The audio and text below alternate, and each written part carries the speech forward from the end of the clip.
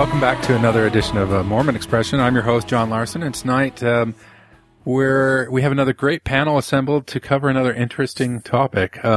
First of all, Zilpha, of course, Zilpha's here. Hi, Zilpha. Hello. We were at dinner tonight, and Zilpha's mother had the audacity to ask us what the podcast was on tonight.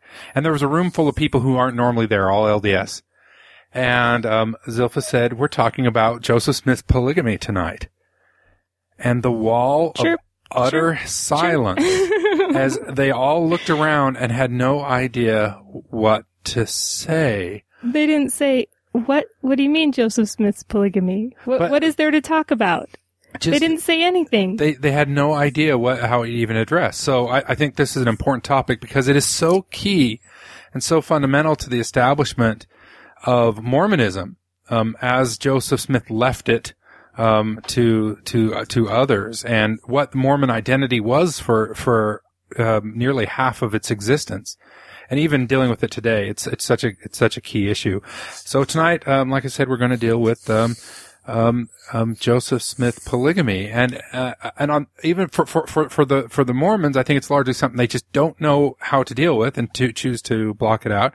And for ex-Mormons and for other critics of the church, it is the gilded sword by which they think they can attack the church. So I think tonight we're going to try to kind of dig around and see what we know, what we don't know, what was happening and what wasn't happening, and where we're left with that today. So we've brought two experts in to talk us through. First of all, in the studio tonight is Lindsay Park. Hi, Lindsay. Hello. So, Lindsay, tell us a little bit about who you are. Well, I am a Mormon, practicing Mormon, sort of, right now. And I blog for Feminist Mormon Housewives under the name Winter Buzz. And I've been doing a series on the wives of Joseph Smith because I kind of resented that we know all about Joseph Smith and polygamy is a huge issue, but these women are kind of penalized and forgotten because of being faithful. So we wanted to highlight their stories, and that's kind of caused a great reaction on both sides of the spectrum. And it's really led me into a really deep study of polygamy and Joseph Smith and these women, and I've met some wonderful people because of it. So that's why I'm here. Well, welcome. Thanks for coming. And joining us from the great divide of the internet is let me make sure I say it right. There's that Hawaiian glottal stop in there. Kaimi. Yeah, Kaimi. Yep. Welcome. Yeah, thank you. It's great to be on the podcast. Well, we're sure happy to have you. Now, tell us a little bit about yourself. Sure. I'm a law professor at Thomas Jefferson Law School in San Diego, and I blog on LDS issues and have for 8 years now at Times and Seasons, and I've also posted from time to time at By Common Consent or Feminist Mormon Housewives or other blogs. And I'm a big fan of Lindsay's series at Feminist Mormon Housewives. I think it's one of the most interesting conversations happening in the blog world today, and so we've had a lot of conversations about her posts. Her posts are fabulous, and I'm somebody who's interested in the topic as well. Now, I think I've said this to super fans out there will probably remember. I was going along as a faithful Mormon and believing like you do, and I was putting stuff on my shelf like you do, and I was working on a history. Like the church tells us to do, of my great-great-great-grandfather, Vincent. Yeah, my great-great-great-grandfather, Vincent Knight, who was the bishop in Nauvoo. And, we knew in the family records that his wife, Martha, had married Joseph Smith and then Heber Kimball after, Vincent died. Vincent contracted, malaria, I believe, and then died in Nauvoo. But then I started digging in not too deep, and I found that there was some controversy about whether she married Joseph before or after he died. And for me, that was just a brick to the head. Cause I knew Joseph had practiced polygamy. Growing up in Utah, everybody knew Brigham Young and Joseph Smith were polygamists. But the idea that Joseph was marrying women who were still married to other men, and in this case, very faithful men, who were inside the church, was just, I didn't know how to process it. So this is where I started my journey, is I wanted to get to the bottom of polygamy, and I started researching some of the source material. And jumping ahead a little bit, in the family histories, Grandma Martha talked about her being very sad. She was shuffled off to Hooper. She lived in poverty, even though Heber Kimball married her, never gave her a red dime, and died basically in poverty. Luckily, her son-in-law, who's the bishop out there, kind of took pity on her and sort of built her a little house and took care of her. But so that's my family's interaction with this mess that Joseph started. So, well, let's go back to the beginning, shall we? Let's talk about Joseph before Emma came into the picture. Sure. Is that the beginning enough? I mean, actually, if we can go back just a little bit earlier to the pre-beginning, because one thing which often gets left out of the narrative is that this is not something which Joseph just thought up one day and everybody said, wow, we've never heard of that before. Like, in fact, there were a lot of other millennialist groups, revival groups, the Anabaptists, there was the Oneida community, which was experimenting with, relationships and sex and wife sort of community marriage in their own way. Cochranites, there were a whole lot of sex experiments going on around this time. Usually based in the Bible. Like, I think as a Mormon, I always thought, oh, we're so cool because we restored the gospel. And that was a revolutionary idea, but we need to remember that there were a lot of restorationist type groups. They were in Europe, they were in America. A lot of people believed that they were restoring things that had been left out of the Bible. And Joseph was just one of several groups trying to do that. And polygamy was a biblical practice that some people believe that they were going to restore. So it wasn't like Joseph Smith came up with this revolutionary idea on his own. Yeah, it's been said that one of the things that happened was when we started settling the frontier, we got out ahead of the churches. So, and during the time period Joseph Smith was born in, a lot of people were sort of unchurched, partly because there were no churches around. So in the old days, the clergy would have read from the Bible, and you might have had a Bible, you might not. Of course, it wasn't that long ago that no one had one except the super rich. So the whole clerical method of reading the Bible and interpreting the Bible had been established by the big churches. Now suddenly you were out on the frontier in old Indian territory. Every family had a Bible. Every family had a Bible and not really any guidance. So they were interpreting these things for their first time and sort of making up their own religion. That's why we have, and starting to take their own sexual ethic out of that. The Quakers who were abstinent and the Oneida Brethren who were less than abstinent, and the Mormons all over one scripture. There was one scripture that they all went three different ways with. Right. Right. And it's, you hear this, it's in the context of the Second Great Awakening, which is the movement sweeping the country. So this is the backdrop, which is, it's not that Joseph Smith starts reading and going like, wow, Abraham was a polygamist and nobody's polygamist since then, and we should bring back the works of Abraham.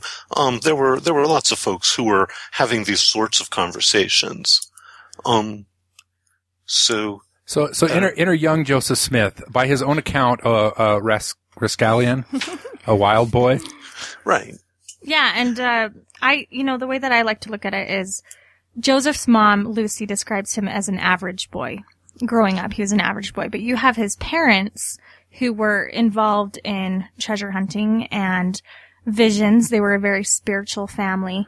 And there are stories of Joseph's, I think his father and his older brother, if I'm right, having visions and these spiritual experiences. And I think, in my opinion, Joseph was searching for that himself. And in the Joseph Smith papers, you can look up, as a 12 to 15 years old, he has written down the struggle that he feels. He's always talking about his sins and the guilt that he feels for his sins, and he's punishing himself for kind of the lust and the pride that he has in his heart. When the first account of his first vision was centered around his sinfulness. Right. His praying for forgiveness. Exactly. Right. Yeah, though that does come after the fact. I mean, our written accounts of the first vision come after the Book of Mormon was published, and so it's difficult to reconstruct what happened, because there's no contemporaneous record. But yeah, the early accounts of the first vision, 1832, he's talking about, he's talking about a context in which he was being forgiven for his sins, and that was the wonderful thing that was going on in his life. It was not about as much at least, about the restoration of the gospel, so to speak. So, Joseph talks about his follies and his vices. I believe those are the words he used, his vices, and that can be interpreted as a lot of different things, but some historians think that it relates to what an average teenage boy goes through puberty, thoughts about women. Interests. Yes. And of course, we're kind of in the Victorian era where sex is viewed as a social, I don't know, what's the word I want? Taboo. Thank you. And so he's got that, and he's got a spiritual family, and I think Joseph's making a name for himself. So I think he's struggling with all this big concoction of different emotions. And I don't want to throw a big curveball this early, but he was still on the frontier, and American history is notorious for leaving the inhabitants of the frontier out, especially the Indians. And they didn't practice the same sexual ethic that the Europeans did. So these ideas, and Joseph, given the Book of Mormon, was obviously very interested in Indian folklore and Indian culture. That sexual ethic of more open marriages might have influenced Joseph. Well, it's interesting because the Book of Mormon itself actually goes into detail against polygamy, and says you're not allowed to have polygamy unless the Lord is making a special exception to raise up seed. So this is it's interesting that the Book of Mormon should do this. This is prior to records of potential polygamous unions. So the first thing the LDS Church says about polygamy is God hates it. Right. Don't do it unless I specifically tell you otherwise. Which shows to me it was obviously on his mind. Right. Well, if Joseph is the author of the Book of Mormon. Yeah. Right. Yeah, or it was on the mind of but the prophet. even if he wasn't, through his lens. Yeah. There's he would have been introduced to that idea. Say he was receiving it as a revelation. He would have still gotten that information at that time and thought, polygamy, huh? And we shouldn't, like we've hinted at, people would read the Bible and run into all the polygamists in the Old Testament. I'm sure this is a topic of conversation among them, just like it is among us today. So the idea is clearly there. So where do we have the first sort of, other than this? So we have this sort of vague idea that Joseph Smith might be getting his game on. Where do we get the first sort of inclination that he is seriously, potentially, and we should point out here, and maybe this is a chance for us to stop and define our terms, and say we should point out here that there is a lot of conjecture in all this. I mean, it's hard to ever have physical evidence of physical activity, of sex. Especially during, when it was so taboo. Right. Well, and I think, and Amy, you can do this too. When we're talking about these things, we can clarify on what is kind of speculation and what we do have, I guess, harder evidence for. The first concrete evidence we have of his interaction with a woman is, of course, when he meets Emma Hale. And and that was in 1827. And I think that their courtship is very interesting, and I'm sure most of your listeners know this, but her parents did not approve of Joseph, and the two of them eloped. And so, that's a scandal within itself in, the Victorian time period, because there were certain rules and protocols that you followed. Right. And it indicates that when he is interested in, having a relationship with a woman, he is not hesitant to violate social norms to some extent, to put that relationship into play. But Emma went along with it too. I mean, she wanted him, right? Yeah, she did. But she was older than him, she was a wasn't little bit older. Was she 2 years older? But the relationship was considered improprietous. Is that the right one? Yes. And it. He was sort of seen as a step down. Well, you're talking about social class. Right. It's just he wasn't obeying the rules of courting. Well, wasn't he? He was on a treasure dig when he met Emma, and that held its own certain kind of scandalous implications in some crowds. And I think that that's why Emma's dad opposed the marriage. And we say treasure dig. It's not like he was digging up an old Indian, mine. They were using spiritual methods of finding the treasure. Which was fairly common. But still scandalous. But scandalous, yes. Right, and the treasures ended up being too closely guarded by spirits and they got away. Yeah, they sunk down into the earth. But he got the girl. So he marries her in 1827, and then, now this is more conjecture, but in 1828 there started to be rumors circulating in Harmony of a girl named Eliza Winters. And I believe that she was friends with Emma, and Emma had her first son die in childbirth when Joseph was accused of trying to seduce, quote unquote, seduce her. So that's like the first documented speculative case in their marriage. Where does that documentation come from? That comes from, I will tell you. Isn't it Martin Harris? Well, yes, it was told by Levi Lewis, which was Eliza Winters' cousin, told Martin Harris that. Right. So it's secondhand, and has been contested. I mean, a lot of folks don't think that, it's a question of whether there's good evidence there or not. And is this where we should talk for a second about evidence? Yes. But yeah, so all right, so let's talk for a second about evidence. Basically, there's very little documentation on a whole lot of things. I mean, a lot of things happened that people didn't write down, or that were written down way after the fact, or that were written down by somebody who had an axe to grind. And as a result, the universe of which we don't know is gigantic. And this is actually something which Mormon apologists often trot out. Is there any concrete evidence that Joseph Smith had sex with Helen Mar Kimball? Mm-hmm. No, there's not a sex tape. This is not like Pamela Anderson or something.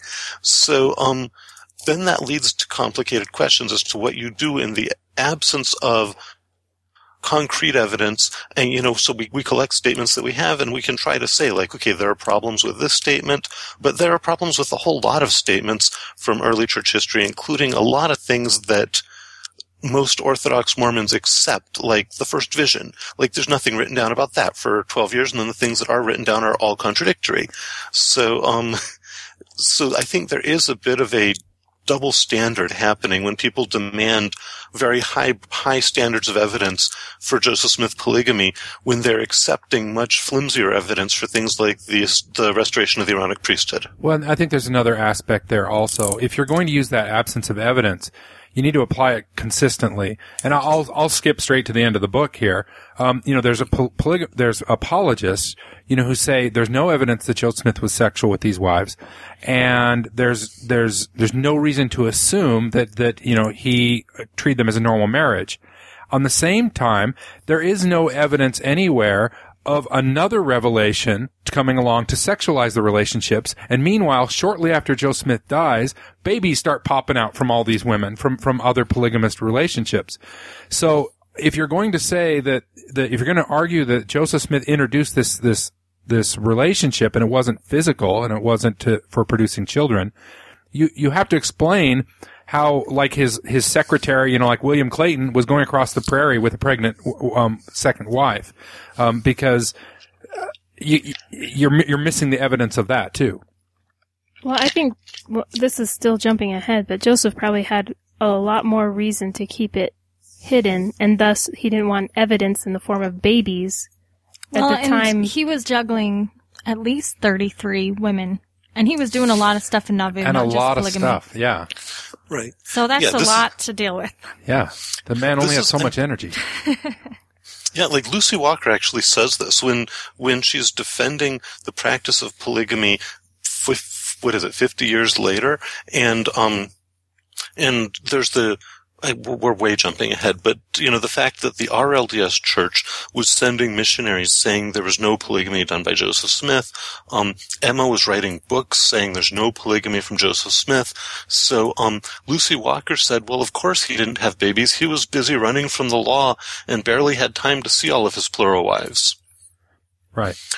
So, yeah, and there's at least some of that happening.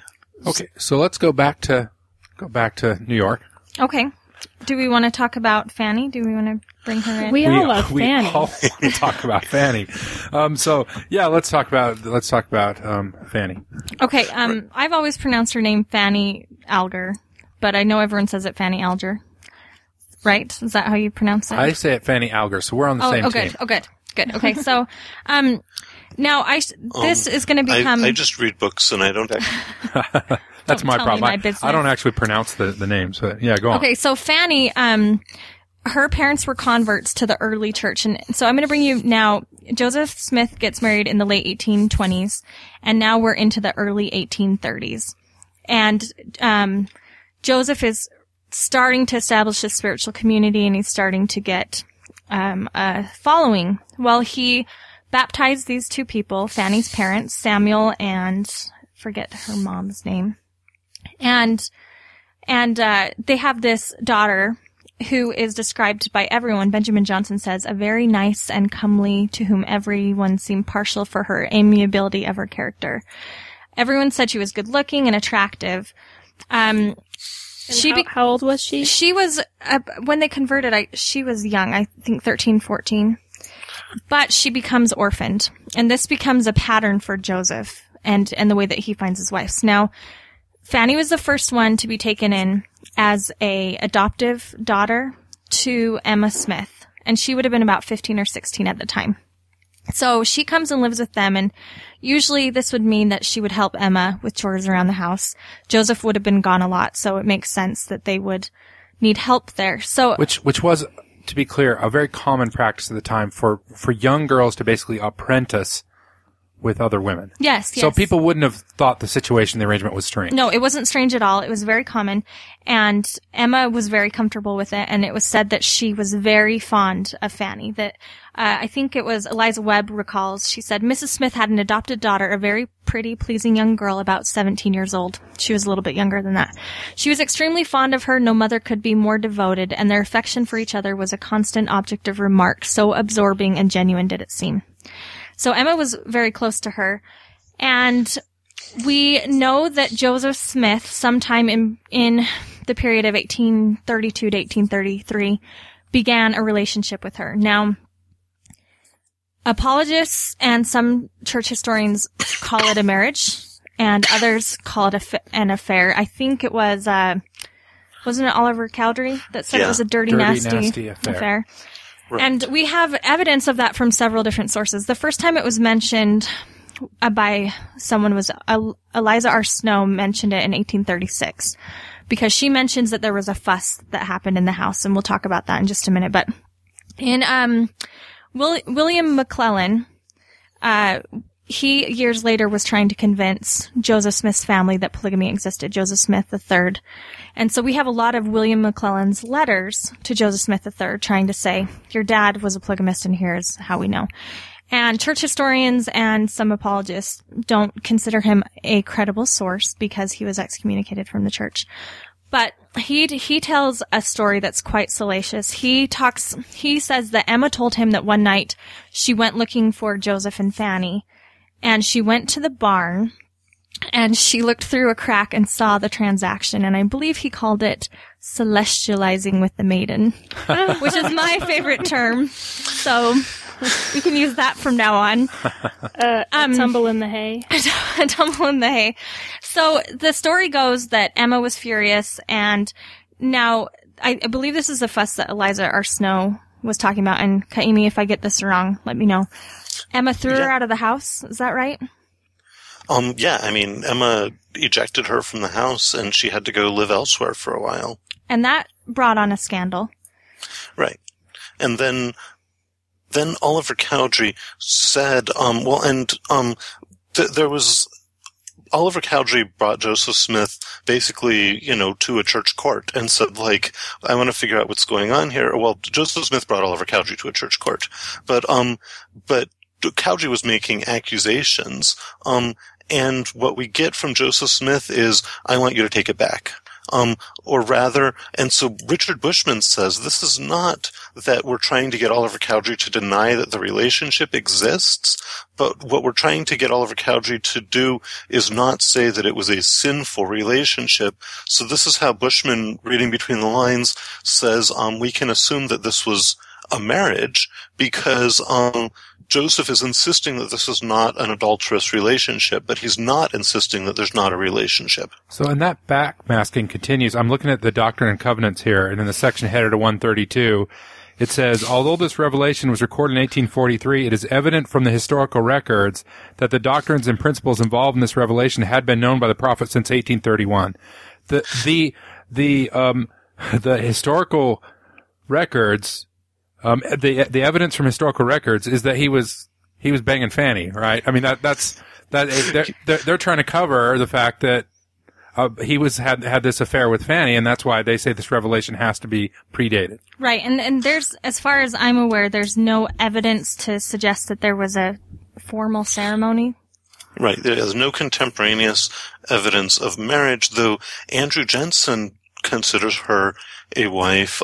Todd Compton considers her a wife. Maybe she was a common law wife or something. Maybe there was not. Todd Compton wrote in Sacred Loneliness, is a historian who has covered this. So for our audience, who's Andrew Jensen?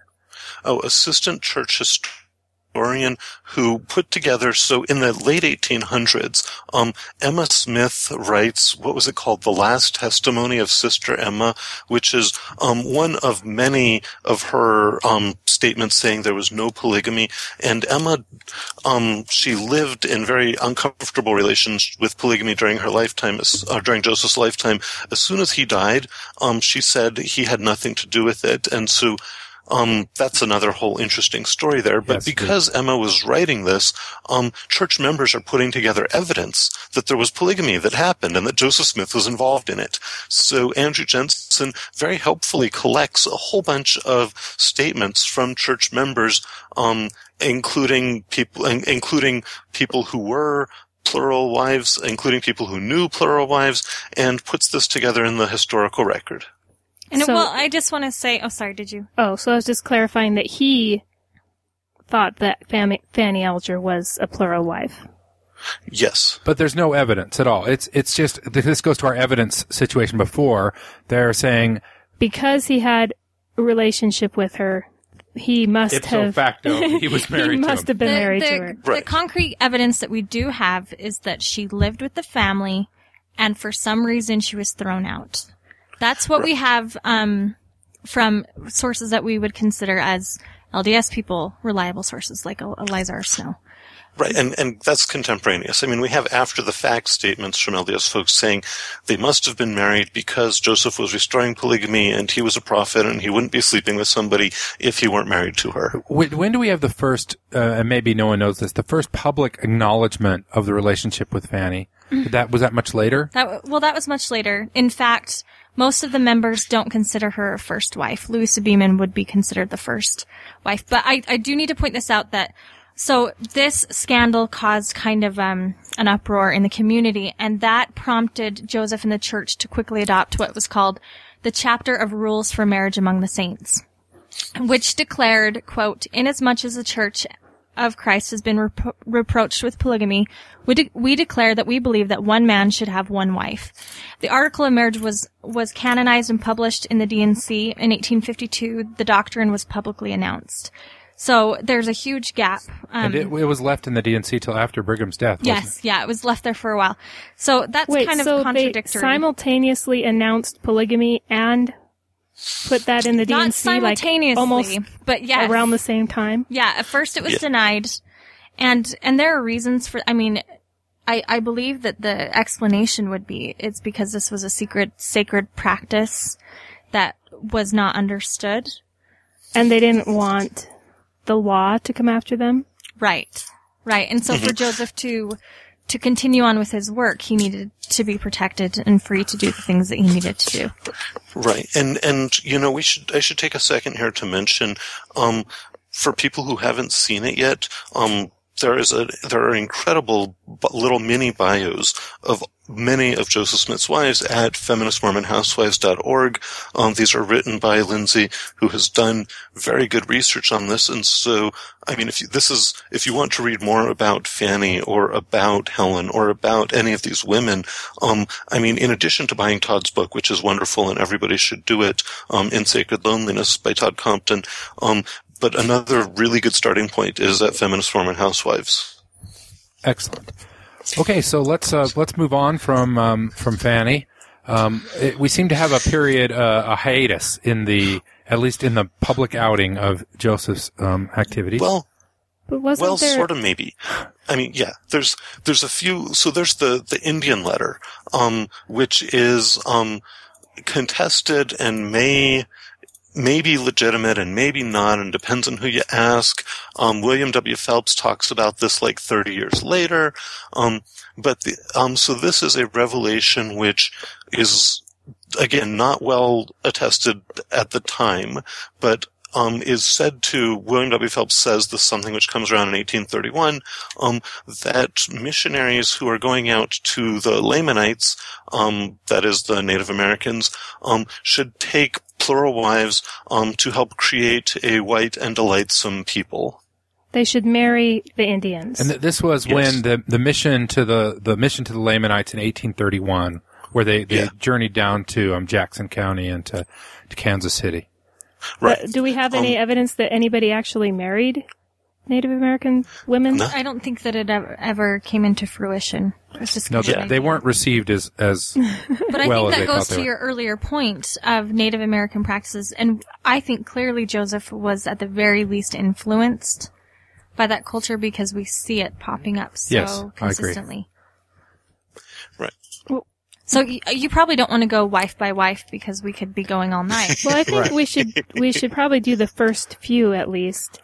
Well, let's talk about Beeman, because she's the next. Is there anything before we get to her? There's Lucinda Morgan Harris, and some people consider her a wife. Todd Compton does, I believe. She was very interesting because her husband was the anti-Masonic martyr. Right.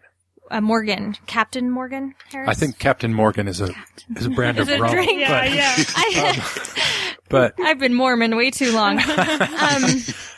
yes, and we've covered in our Masonry podcast, we've covered him and that interesting thing, and it appears to be merely coincidence that she later joins the church, but it is that connection to the martyr for revealing the secrets of yes, Masonry. and I would recommend everyone looking up that story, just the story of her marriage and him. It's fascinating. It's great. Right. But- And Go ahead. So I was just going to say one additional sort of caveat before so one question is, I mean, we're talking about all of these maybe wives, and one thing which people say is like, why are you talking about maybe wives? Like, why don't you just get to the real wives? In fact, it's super complicated because a lot of women were married to Joseph Smith after his death, so you have to sort them out. And then there are women who are only attested in hostile sources. There were not good records being kept. So, And we should also say that he has a track record of failed proposals as well. Women that turned him down. Yeah.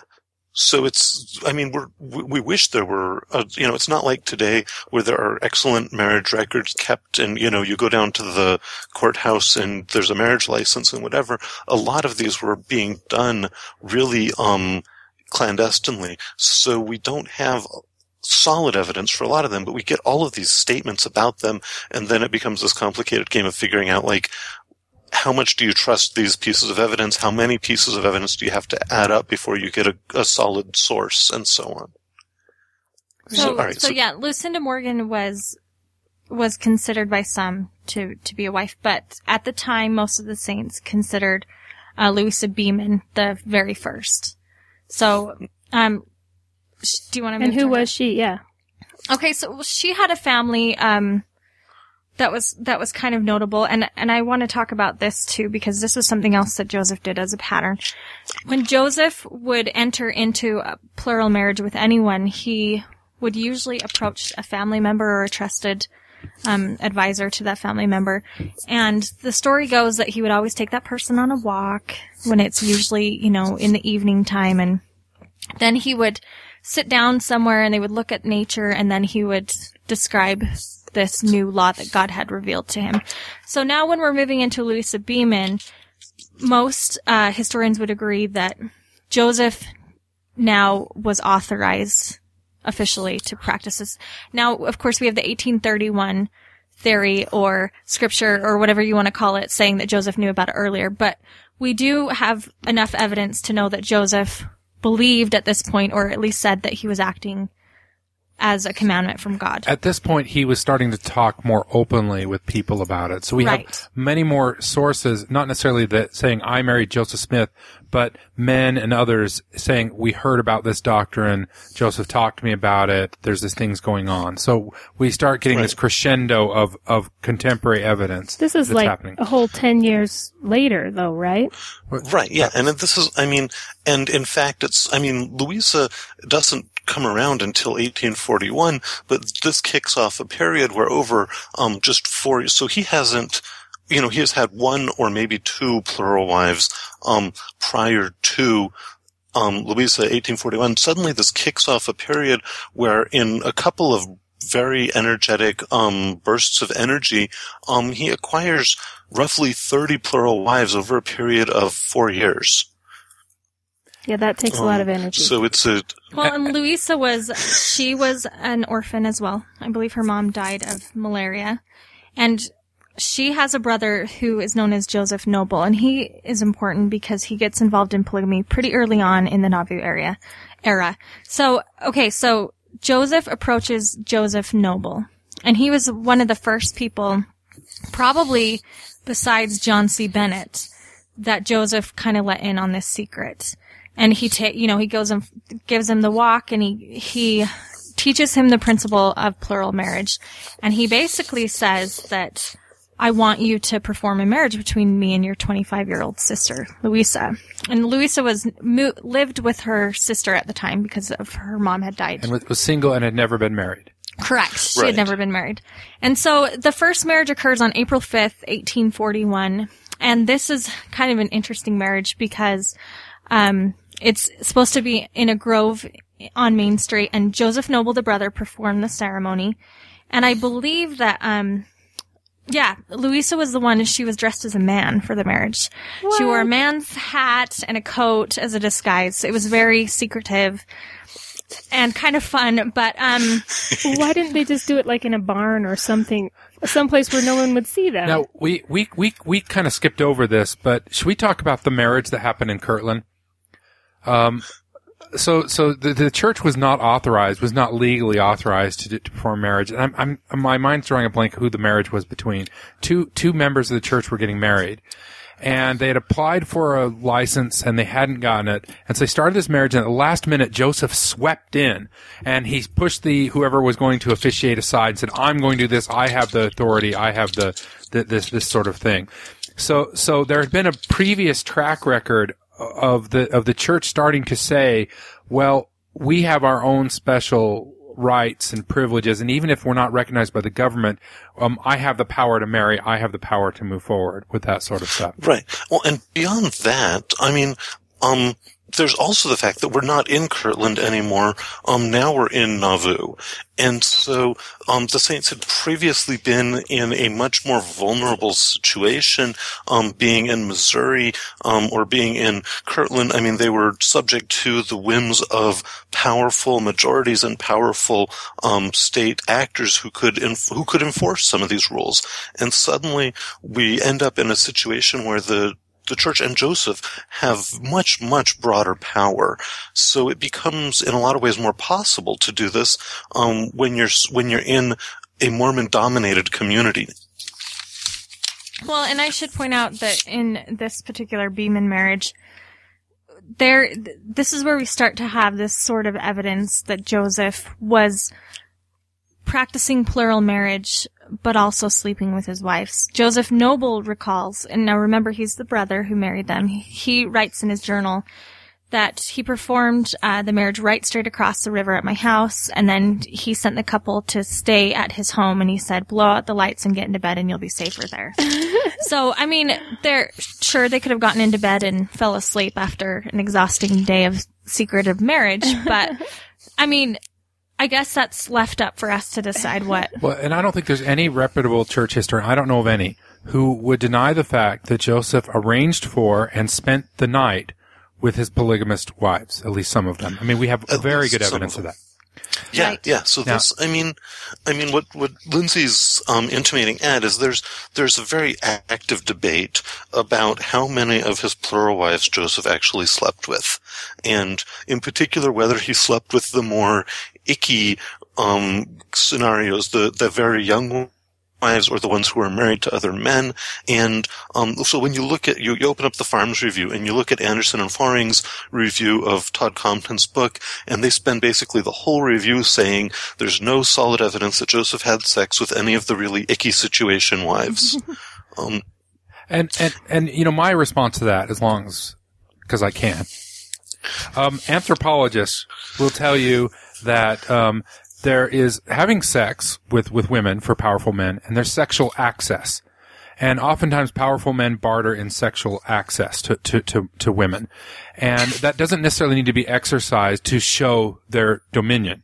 And what Joseph clearly had in the minds of everybody involved in this was sexual access to these women. So in terms of a patriarchy and in terms of using his sexual virility as a sign of power and a sign of dominance and a sign of being the alpha, it's all over this. It doesn't matter if he actually went to bed with these women. What was accomplished was the fact that he had displayed his sexual dominance. Well, and it seems to me that even if we have evidence, I mean, there's not going to be any physical evidence, like we said, but pretty good evidence that he slept with at least one of them. Isn't that a lot of them good enough evidence that, you know, that these were sexual marriages? Yeah, well, especially when we say slept, but that he was alone and sometimes with the door guarded with these women. I think that, you know, we, especially on Feminist Mormon Housewives on this series, we've encountered several apologists that are adamant that Joseph did not sleep with these women. And I just, you know, first of all, that goes against the doctrine of polygamy. Right. And then, second of all, we have men that start to get married in Nauvoo that are clearly having sexual relations with their wives. So we have that to back it up. And third, we have many women and many other second-hand accounts saying that they stayed with Joseph as man and wife or in the very deed or slept in the same bed. The women themselves. The women later themselves. In affidavits. I should point out that Louisa Beeman and Joseph Smith never talked about this marriage, either of them. Recorded it. But there are 3 substantial affidavits that came out, I think, in 1869. Or, no, these were the published affidavits in 87. And they were Joseph Bates Noble, Elder Benjamin F. Johnson, and Lorenzo Snow. They all testified of this marriage. And Louisa Beeman, like I said, was kind of heralded as Joseph's first wife. If you were known to be married to the prophet in the Utah period, you had a certain status. Mm-hmm. Well, and you were vacuumed up by Brigham and Heber, too. Usually. Right. It doesn't mean you were taken care of, but. No. Right. But it was that, yeah. So a couple of other things. I mean, so on the sexual access theory, I mean, it's fascinating that Joseph negotiates most of these through men, such that he is really exercising his sexual access by telling the men of the congregation that he has access to their wives or daughters, or sisters, as the case may be. So in a sense, that really is the establishing dominance there. Well, and if you look at, I think that the number one piece of evidence for that is Heber C. Kimball's talking about. Now, I always mispronounce his wife's name. Is it Violet? That's what I say. Violet. It's not. It looks like it's Violet, but it's not. It's like Valate or something. So he asks Heber for Heber to hand his wife over. I mean, first of all, very patriot, that you can even, today people are like, what? I can't hand my wife to anybody. But then Heber has it, and the source for this is, is canon, isn't it? It's up there behind you. Or is it Whitney? I think it's from a faithful source. Mm-hmm. So an apologist will actually acknowledge this as well. So he asks for Heber C. Kimball, member of the 12. He asks for his wife. They come in, they appear before Joseph, and they say, "Yes, I will give you my wife. Here she is." And then Joseph says, "This is all just a big test." Right? But it was accomplished what he was after, which he had exhibited complete and total dominance over Kimball. And they would agonize about it. They would go and I think in Kimball's case, they would go and they would pray and were in tears over it and agonized it. And they truly believed that their salvation was on the line here. So it wasn't like it was an easy decision. So like you said, by the end of it, it really established their loyalty to Joseph. It really tested it. And didn't they call it the Abrahamic test? Mm-hmm. Yep. And we can talk about the Abrahamic test that Joseph performed on Emma later on with William Law. Oh, yes. And in my mind, we know of 32, 33 women, right? Right. And we know these are very secretive and very, and we know of a few cases of this. Most people would be so ashamed and embarrassed, about this thing.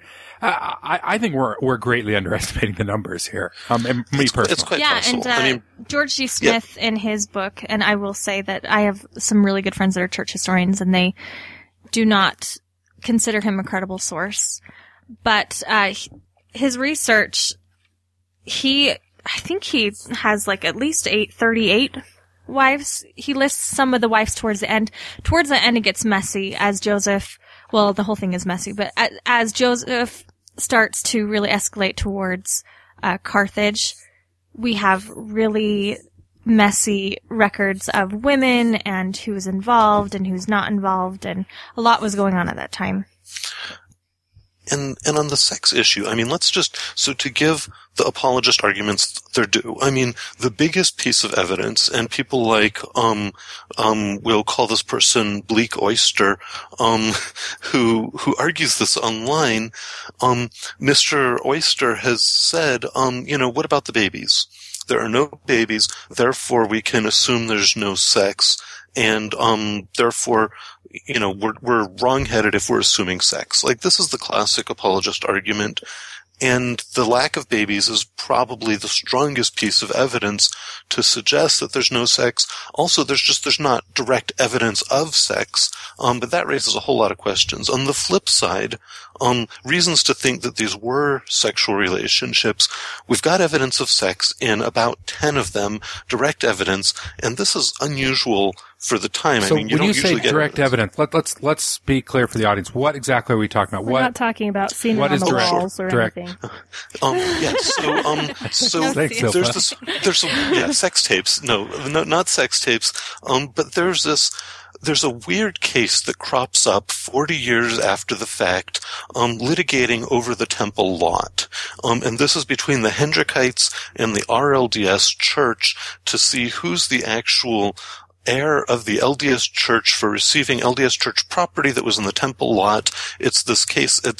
So, interestingly, in this case, a legal issue becomes, did Joseph Smith practice polygamy? So, it seems like a weird thing to come up, but in fact, we're trying to figure out whether this property was properly given to the Hendrickites or whether it should be going to the RLDS church. And, so it's a case about this piece of land, but, part of the trial then becomes, is the RLDS church the heir to the LDS church? And one of the issues that comes up was Joseph practicing polygamy, which the RLDS church had been denying. So the court brings in witnesses to testify about whether or not Joseph was practicing polygamy. And this creates this wonderful trial transcript. Just as far as sources, this is one of the best things available. So after the fact, we get testimony about the details of Joseph Smith polygamy because of the way in which the temple lot is being litigated between the Hendrickites and the reorganized church. And so Emily Partridge actually says in the trial transcript, gives detail about sleeping with Joseph Smith. And they ask her pretty direct questions to it. And you need to think about how polygamy was vilified nationally and the kind of Victorian ideas of sex. So for her to come out and say, yes, I was having sex with a married man is, in my opinion, a brave thing to say at that time. So I think that, we underestimate. It really bothers me as a feminist who has studied these women's stories that we try to discredit their histories and their recollections of it, because I think that they're entitled to that too. Right. So the scholar, and he's an apologist scholar in a lot of ways, but he does a good job of trying to assemble a lot of the records, I think, and I have quibbles with some of his work, but so Brian Hales has put together a lot of the details, and per his analysis, there are 9 solid evidence wives and 5 somewhat sketchy evidence wives, as far as sex. And from my perspective, as soon as we've established that just one of them, that one of the relationships is sexual, then the burden of evidence, the burden of proof switches to the apologist to then argue that others were not. Right. And I think, like I said earlier, I think we even have the evidence of that coming out of other marriages like Brigham Young and William Clayton and stuff, who were obviously fathering children through these relationships. Well, and they had ways of preventing live births. Oh yeah, they used condoms and stuff at the time. And they knew how to do abortions. Well, it wasn't that John C. Bennett was right. accused of, and I think he was wasn't he linked to Louisa Beaman in right. this way for abortion? Am I? And yeah, well, and Bennett is, and Fawn Brody has said abortion is clearly what was going on here. I mean, I don't want to go. We don't have any evidence there, but at the same time, there are people who have sex and don't have babies. I mean, how many babies does JFK have? And he clearly had sex with a whole lot of young women. All right, now, correct me if I'm wrong. I'm a little foggy on this. He was accused, John C. Bennett was accused of being an abortionist by people inside the church when he was being drummed out of the church. Right. And this is all starting to come to a head as Joseph starts taking on these early plural wives. Right. Okay, so just go ahead. A couple of other pieces of evidence. I mean, I just had this argument with Blake online, but I mean, so other pieces of evidence. The first is that the Book of Mormon says you're only allowed to practice polygamy if you're raising up seed. So if Joseph was not having sex with these women, he was practicing polygamy wrong. And after the fact, a whole lot of people, Helen, Mark Kimball, Whitney, saying, this has only ever been done to raise up seed. Well, she should know she was married to Joseph. If everybody who's ever practiced it righteously, as she says in her defense, has been doing it to raise up seed, you would think that would imply they're having sex. In addition, the extent to which people flipped out. So if these are just, and to sort of use the Blake Ostler approach, Blake would say these are sort of like green card marriages. They're just technicalities I don't think he would use that term. To get you into the special kingdom. Yeah, they get you into heaven. They do things, but there's not necessarily sex involved. But if these were just celestial green card marriages, then why did Jane Law completely flip out?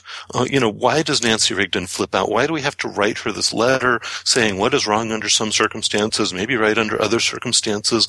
I mean, if it's all just a technicality. And why did Emma care?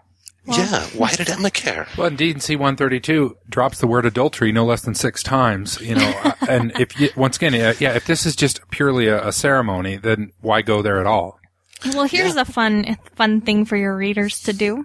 If you guys are by a computer, you should Google, on a Google image search, Josephine Rosetta Lyon. Now, she was Sylvia Sessions' daughter. Sylvia Sessions married Joseph Smith. And the story goes that on Sylvia's deathbed, she calls Josephine into the room and she says, "You are the daughter of Joseph Smith." And if you look at a picture of her, for me, I think it's awfully similar to Joseph Smith. Now, that's totally up for you to decide. Her family, we had one of her descendants write the guest posts on Sylvia Sessions, and she said that in her family, it's kind of a badge of honor. They've always known that, they're descendants of Joseph Smith, and that's just kind of their family history, legacy that they go on. Now, there's not a lot of proof there, but I think that's kind of a fun thing to look up. Josephine Rosetta Lyon. Yes, so far the tests on Josephine's descendants have been negative, but the fact that her mom thinks that she's Joseph Smith's child indicates that they were having sex. Right. Okay, so we've established, I think, at this point that the evidence is pretty good that Joseph Smith was marrying the women in the normal sense of the word. Sorry, go ahead.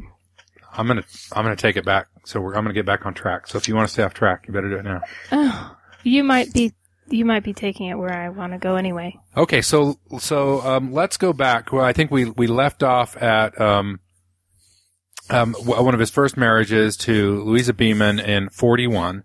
Mm-hmm. So and then these marriages start rolling fast and furious. What's the next main? Well, we'll talk about Zina, which is the next one, Zina Huntington Jacobs. Because she was a married woman. She was a married woman to Henry Jacobs. She was the next one? Yes. Wow. Who was a member of the church. So both Zina and Henry were faithful members of the church, and they had been married by Joseph Smith, I do believe. Yes. Right. 6 months previous to. And she's a fascinating woman, and she gets very involved in the Relief Society in the Utah period.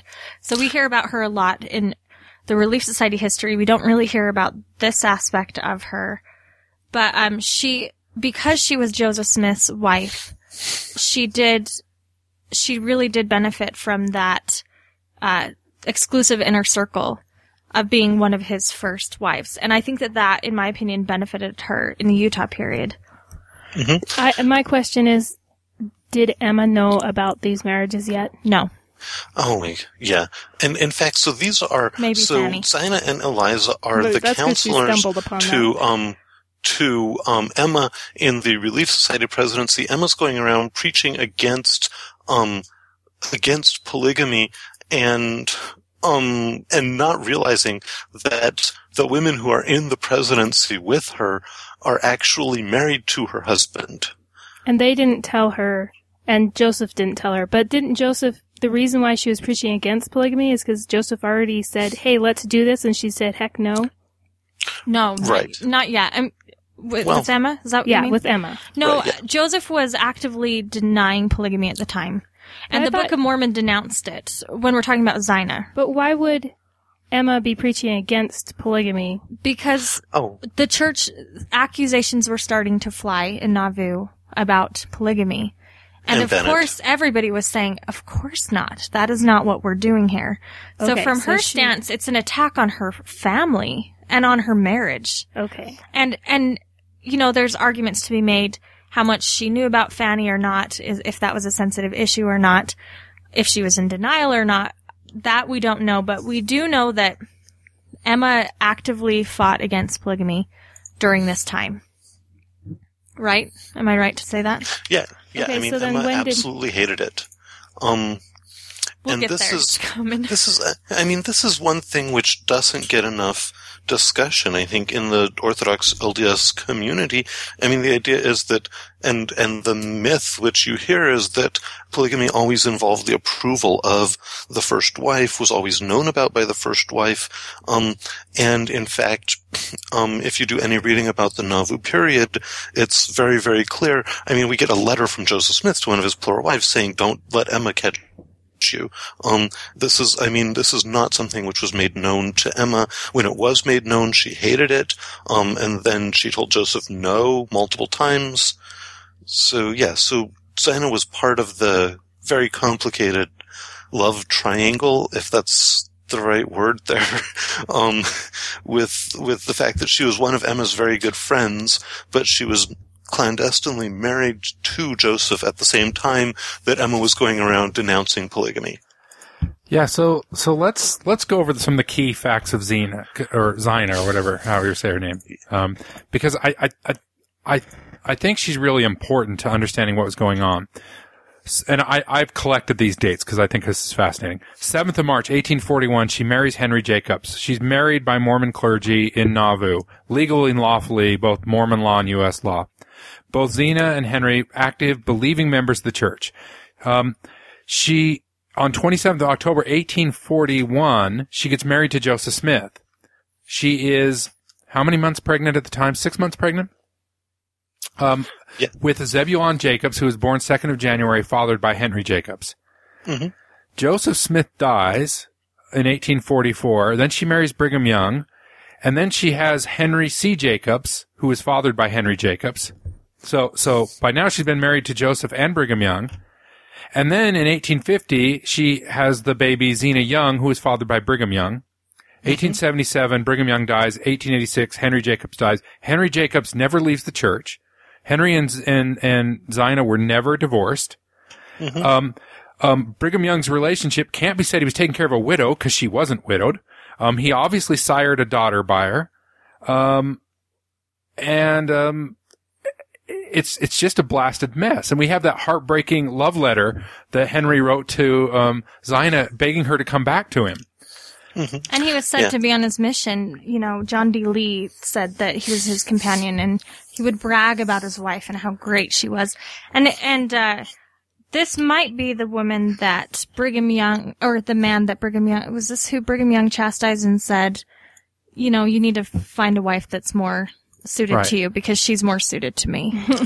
Right, yeah. And I should, just as a side note, I read about these people in books, so if I'm mispronouncing their names, I apologize, because I'm not really, I've always thought that, and somebody said her name was Zina at one point, but I'm not sure if she's a Zina or a Zena or a whatever else.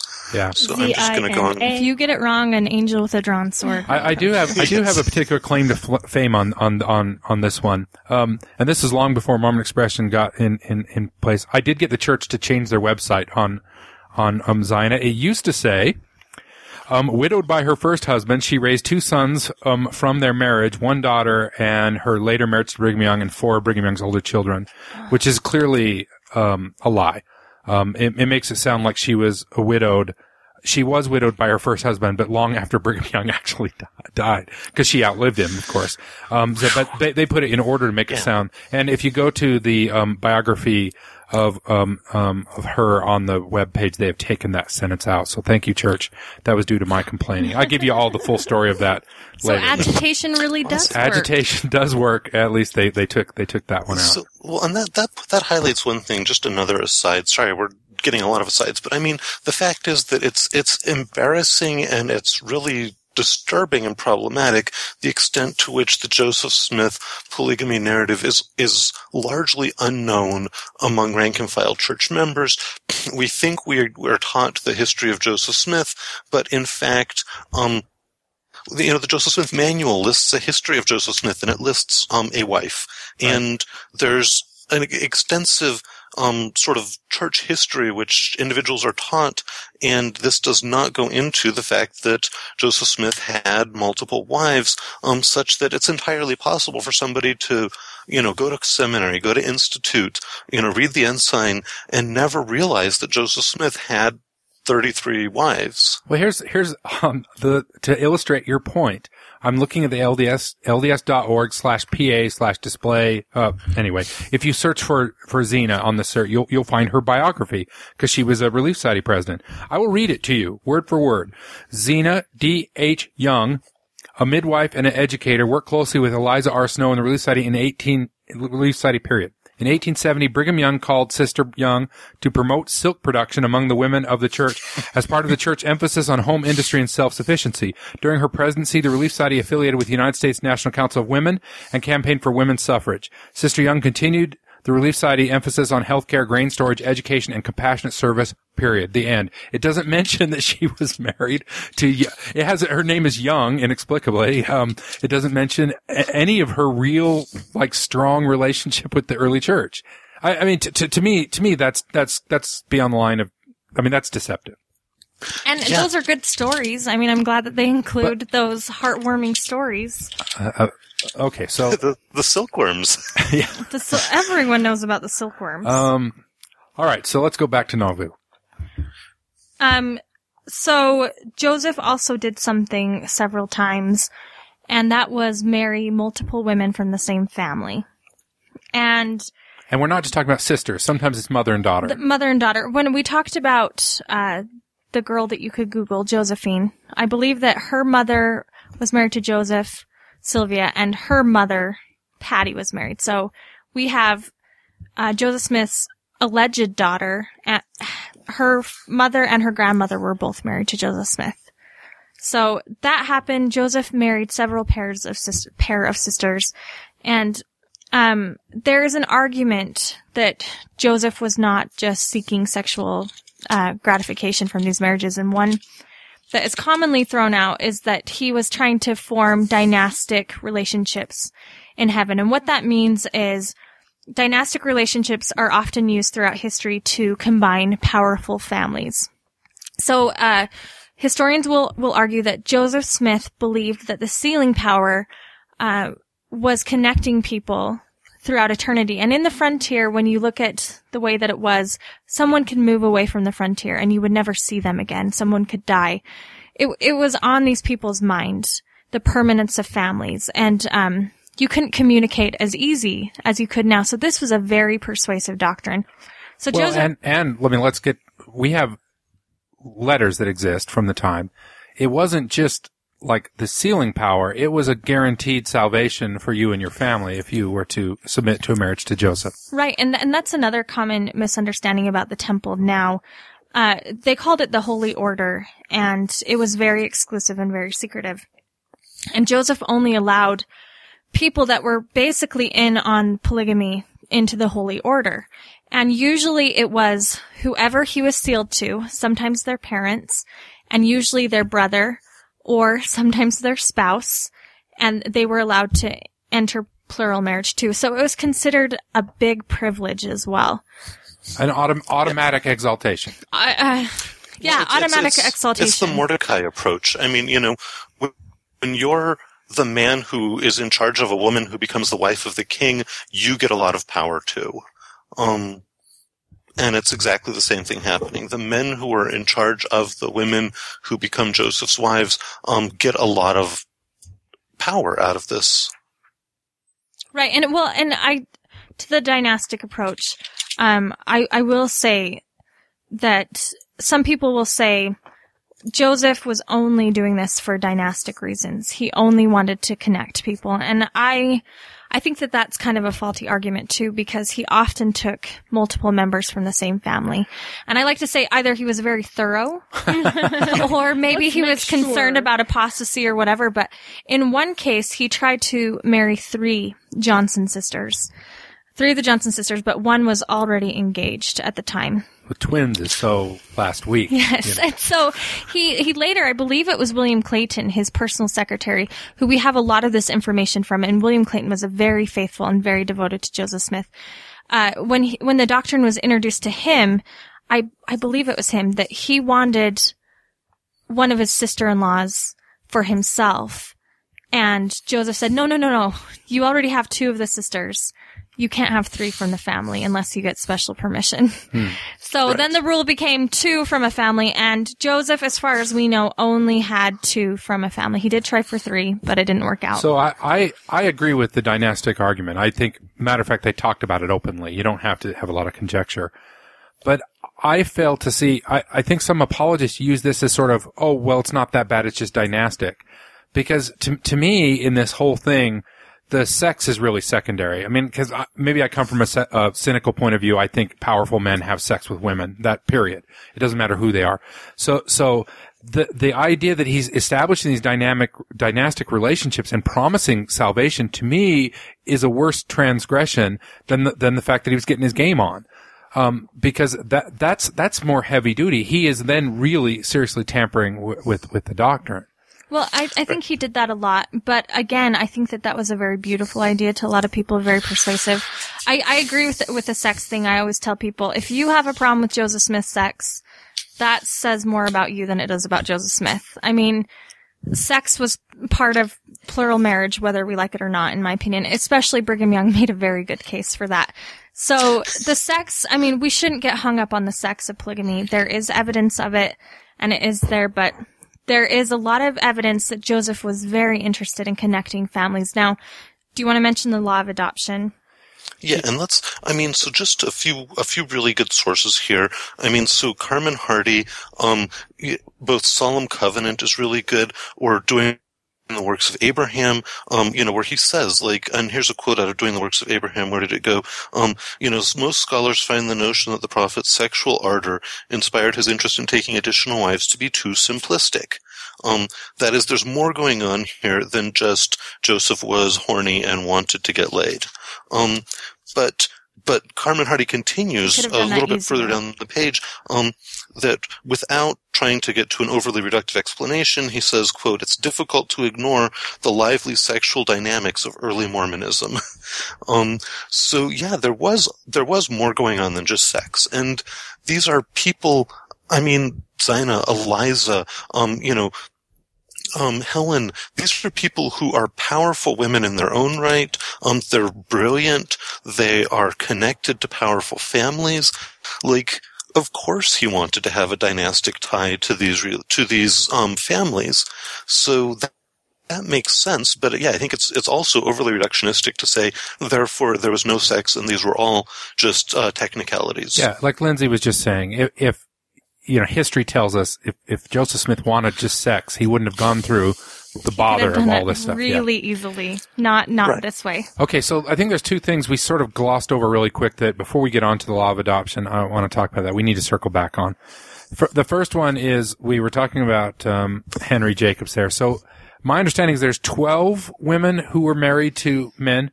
Yeah, it used to be widely believed that there were 11, but I think that they've found one more.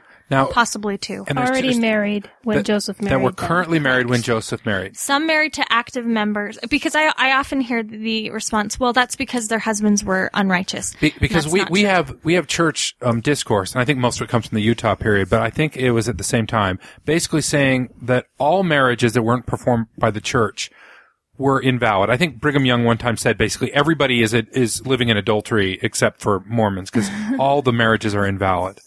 Yeah, but you said that Joseph Smith performed the marriage. Right. The He did. And there's a practical problem they were trying to solve early on, which is just like now, it's not always easy to get a divorce. And if you were on the frontier and you left your abusive husband, went out and joined the Mormons, you may not have had a divorce from the first husband in the first place. So this was a problem they were dealing with anyway. Parley Pratt was murdered over that. Yes, he was. Yes, he was. So it's a real problem. I mean, the church faces that problem to some extent in South America today because of the Catholic, countries that won't grant divorces. So there were some of these that were that category, that the woman had been married to a non-member, had converted the church, was now looking for a celestial marriage. But then there was this other category where these men were faithful members of the church. Yeah, and sometimes they were Joseph's own apostles. And we can talk about that. There was also another common pattern. These men, these husbands would usually be on missions when their wives were approached. Usually. That wasn't always the case, but, should we talk about Nancy Hyde? Because this yes. one really chaps my hide. This is an important one, and this is a great example. So her husband, Orson, was sent on a mission to Palestine. To Palestine, the famous mission to dedicate Palestine. Right, and they had only been married maybe 2 years. They were young newlyweds. And he's gone for 8 months on this mission, and he comes back, and his wife is married to Joseph Smith. And now, they had a good relationship at the time, Orson and Joseph. But there are some records to suggest that Orson was furious. Well, and so. you skipped chapter 3, too, where she was living with Willard Richards above the printing house. And then Joseph kind of took her from Willard. She's kind of handed around a little bit. She was a great lady. I admire her for getting her game on. I hope nobody. Well, can we say how Orson was appeased? Do we want to talk about I am all for consenting behavior among adults here. So, but that's all the other icky parts. Yeah, sometimes the spouses didn't know. Well, so if Orson was upset or if he wasn't, I would guess that he was. He later took on plural wives himself. So, George D. Smith calls us sharing favors. I don't mean it to be disrespectful in a way to women to say that women were considered favors or gifts or possessions or prizes, but that is kind of how they were looked at. However crappy that idea is, it reoccurs in societies over and over again. Absolutely. Right. And again, Joseph would usually choose people that would be complicit in the secret. So he would choose a family member or spouse or a brother and have them approach or marry the woman, so they were complicit in the... Right. I've used the example in the mafia. They do the same thing. You don't get inside the mafia till you've done something really awful. Till everybody else has, because there's this implied assured mutual destruction, right? Where they've got the goods on you, you've got the goods on them, so you're in the circle. I mean, and you can see that pattern come up over and over again in all sorts of secret societies. Well, and now John C. Bennett kind of comes into the picture because he's starting to have a falling out with the prophet, and he begins to publish his expose, Mormonism Unveiled. And in it are some kind of wild accusations about Joseph and Brigham. So, about Joseph's failed attempts to women, and there's this great story about Brigham Young being spurned. If you think Brigham Young has an ego, you have to read the story. Now you say wild accusations. And we don't have enough time to go into the John C. Bennett affair because it is fascinating and complex, and we'll have to do a whole podcast. But he writes these accusations about brethren in the church, including Joseph Smith, and he uses women's initials. Right. Mm-hmm. And in many cases, stars. we can, and stars for the number of letters in their names. In many cases, we can track these to affairs or marriages that we have other sources for. So there's much of that book that we can verify is at least factually correct. When I say wild, I mean, if you read the book... It is salacious. It's salacious and it's so entertaining. I would recommend it to everybody. And I think you have to be careful how you source Bennett and cite him, because a lot of people will say he's a bitter apostate, and of course he is flawed and he's problematic and he had an axe to grind. But like John said, all of his stories, I believe, were corroborated. I can't say that word, with other records. I don't think they were all, but a lot of them were. Most. So my understanding is, and we have two sets. We have this set of stories of his that we can collaborate, whatever the word is. We can verify from other sources. Then we have some that he talks about alone that we don't have any other source for. But there's a tendency on the apologist to just dismiss all that outright. But actually, when we can verify his stories, they have a fairly good track record. I'm not saying we should believe everything he said. Right, and he was in Joseph's inner circle for a long time. He was the mayor of Nauvoo. Right. Right. Yeah. And these women were connected to him, and so I brought this up to say that at this time when this is happening, the reason why I guess I'm making an argument why Joseph would want to keep this secret, other than Emma's wrath, because John C. Bennett has published this thing, and this anti-Mormon rhetoric is starting to really gain momentum, and they're thinking that these Mormons are starting to do some things that are a little outside of Victorian norms. So, right, and go ahead. And the church has a very violent history with community disapproval, and so this is what happens in Missouri. This is what happens in Kirtland.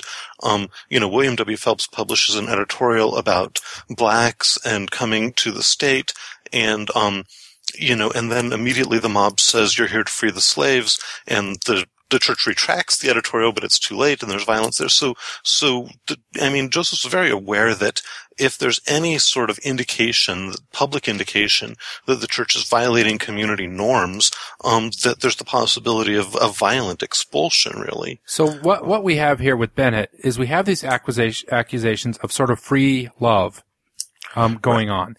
And the church quickly distanced themselves from Bennett. And interestingly enough, the other one who was complicit in this was Joseph Smith's brother, William. And the church tries to say Bennett and William were acting on their own, because what they apparently would do was approach women and saying, we have this new spiritual wifery system. We can basically do whatever we want. And that's fine in the eyes of God. We just have to keep it on the down low. Maybe I'm misrepresenting spiritual wifery. No, No. that's a good. They wouldn't use that term. Again, Joseph Smith Papers has a big problem with that term, spiritual wifery. But yes, Joseph started bringing in just a few people in the inner circle. And I'm trying to remember who it was that he brought in first. Was it William Clayton or was it Joseph Noble? Do you remember, Amy?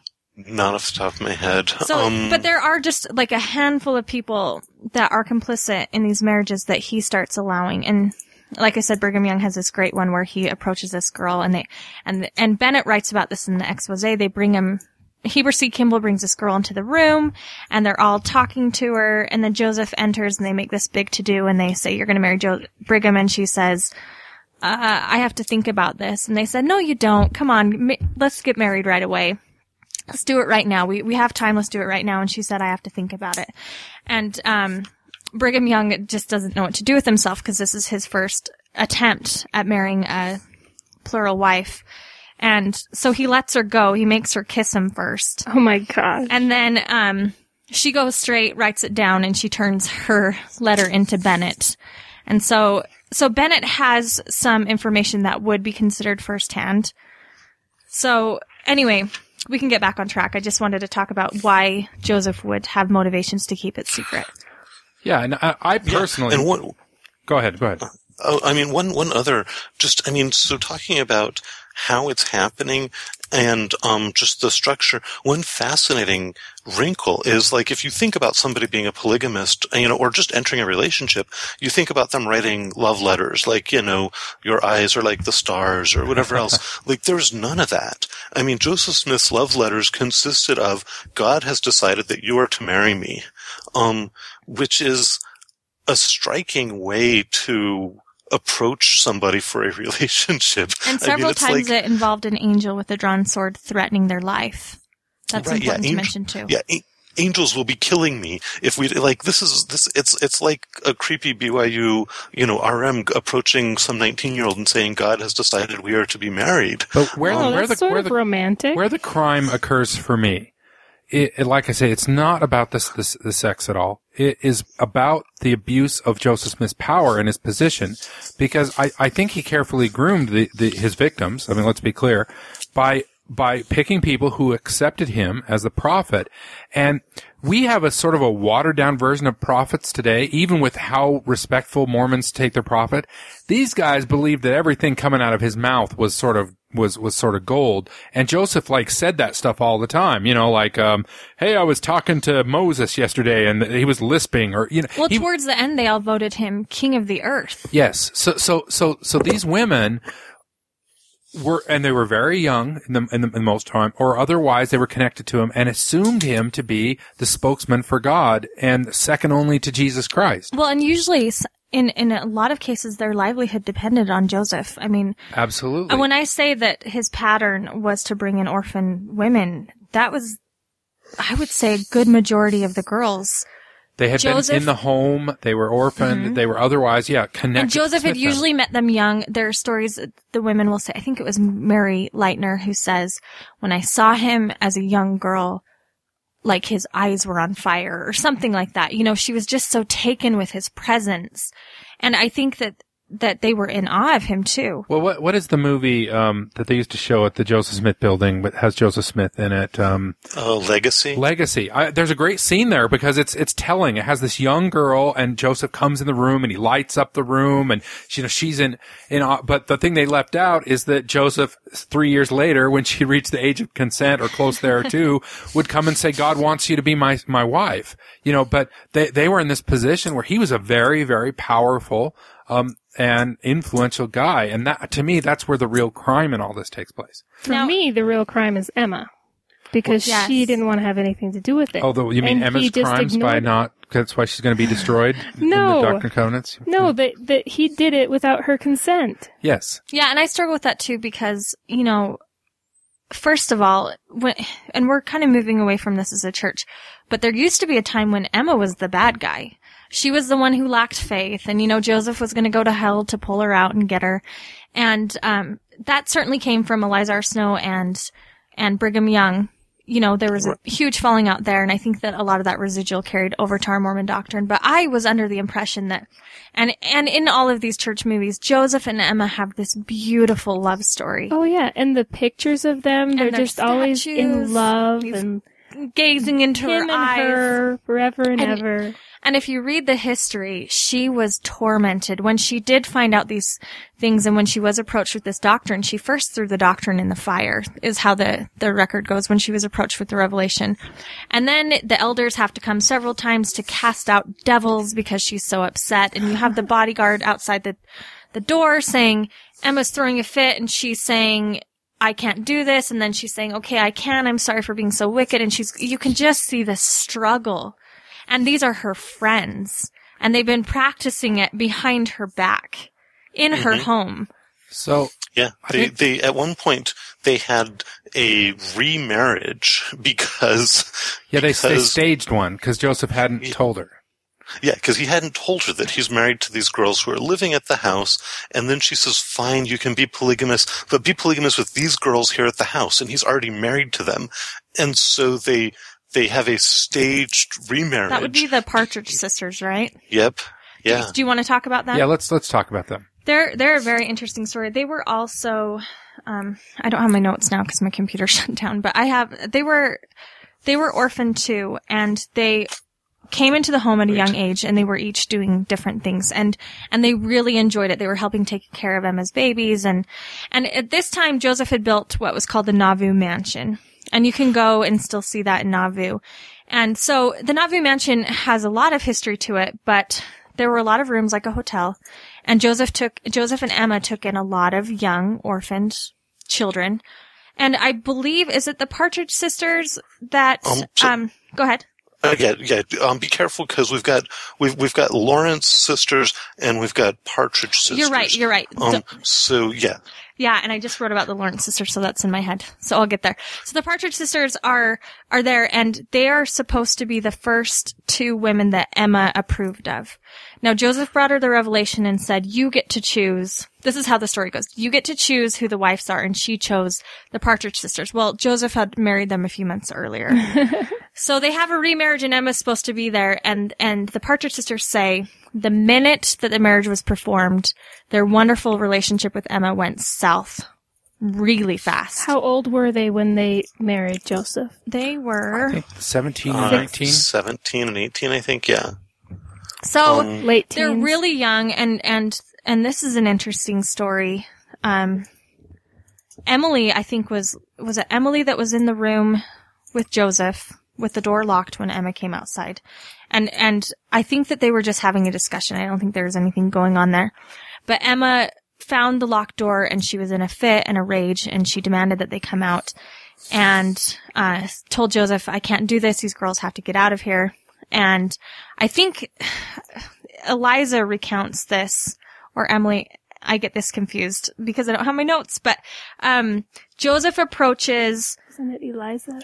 Joseph approaches one of the girls, and she said, he has this look on his face. He looks so resigned. There was nothing I could do. And Joseph said, I'm sorry, you have to leave. You have to leave the house. And are you jumping in? Right. Yeah. This is the, I don't want this house to be polluted like this. Emma being very, very upset. And saying like, sorry, but yeah, you've got to go. One thing about the Partridge Sisters, in a lot of ways, they are a good case study in possible dynastic relations because, of course, they're the daughters of the Nauvoo bishop. In that sense, like, it makes sense as dynastic links here, but yeah, they don't get treated very well. Well, and this I find is interesting because we have a conversation that happens with Emma. So Joseph comes in, he says, sorry, my hands are tied, Emma's upset, you have to leave. And the girls were furious because they felt like, we're doing what we're supposed to do, this isn't our fault, And then Emma comes in and says, what did Joseph just say to you? And I think it's Eliza that says, I'm not going to tell you anything that he said. That's none of your business. And we have our own relationship. Yeah. And it's almost as if Emma is trying to protect the girl. She says, I'm going to put a stop to this. I need to know what he said. And she said, no, I'm not going to tell you. She was very indignant about it. And, so the girls left and they went and stayed with another plural wife at the time. But, that's one instance of sisters living there. And so that marriage stayed, but from then on, Emma became bitter about it, and there's conversations and recollections of her sending out spies. I mean, there's accusations that she tried to poison Joseph, and this all comes from, what's Mormon that Enigma. book? Yes, thank you. Yeah. So, Emma was clearly tormented. It was not like this love story, this perfect love story. Right, yeah, and a couple of other things that we should mention at this point. Sorry to just keep dropping the asides, but so there's a lively cottage industry of Joseph Smith polygamy denial, and every time Lindsay writes a post, they show up. So there are basically, two categories of polygamy denial. We've talked a little bit about one, which is that there was no sex, you don't have the photographs to prove it. In addition, at the time you go back to the RLDS church, the reorganized church, their official doctrine was that polygamy was just something that Brigham made up. And of course this is possible to assert because polygamy was never public in Nauvoo. Joseph Smith never made a public statement. In fact, he made several public statements against spiritual wifery. And then it's not until 1852 when Brigham Young says, oh, by the way, this is what we've been doing for the last decade. So the RLDS church position for many years was that this is just stuff Brigham made up. They actually sent missionaries to Utah to convert the Mormons away from polygamy, and this led to some fascinating debates where Joseph Smith's wives would show up and say, we were married to him, and Joseph Smith's kids would say, no, you weren't. So there are still people, there are websites that say Joseph Smith didn't actually introduce polygamy. Yeah, I believe it's called defendingjoseph.com is a big restorationist site. Right. And there's a book called Joseph Smith Fought Polygamy, which you can buy from a splinter offshoot of the former reorganized church, which sets out the claim that this is all something that Brigham made up, and it's all now smearing Joseph's good name to suggest that he was ever involved. So since we've talked about Emma, let's sort of talk about how this all falls apart. And I want to go back to a pivotal event from the Joseph Smith letter to Nancy Rigdon, 11th of April, 1842. The thing I love about this letter, I'm going to read you the first part, is the church still quotes from this letter. A lot. It's in the church history. It is, but they edit out the best parts. So the first paragraph in this letter, everybody will recognize. Happiness is the object and design of our existence, and will be the end thereof, if we pursue the path that leads to it. And this path is virtue, uprightness, faithfulness, holiness, and keeping all the commandments of God. I'm going to stop there because this points out to the duplicity of language that I think apologists hide under all the time.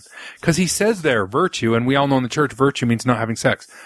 All right, continues. But we cannot keep the commandments without first knowing them, and we cannot expect to know all or more than we now know unless we comply with or keep those we have already received, period. That which is wrong under one circumstances may be and often is right under another. So at Joseph Smith, there's two things here. He's sort of dismantling his own religious teachings and starting to teach that, well, even though we said this is wrong here, we're going to do that over here. But he's also overextending himself. We mentioned before, he starts like propositioning a lot of people. And at some point, I don't know why it didn't go through his head that if this goes south, it's going to go south in a very bad way. Now, if my recollection suits me right, Nancy approaches her father, and her father, of course, Sidney Rigdon, starts to become one of the big crusaders against polygamy in Nauvoo. And, of course, there are a couple other names that are important there.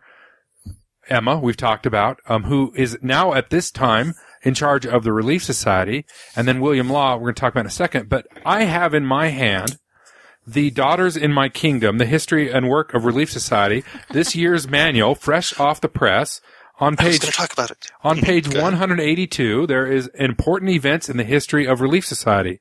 March 17th, 1842. organized. 1843, Emma Smith and her counselors appoint visiting committees. The next date is the martyrdom of the prophet. 1846, the saints leave Nauvoo. 1846, the Nauvoo Temple is dedicated. None of these have anything to do with the Relief Society. 47, the pioneers go west. 1867, Brigham Young calls on bishops to reestablish the Relief Society. Now, what's missing from there? I mean, why do you need to reestablish something?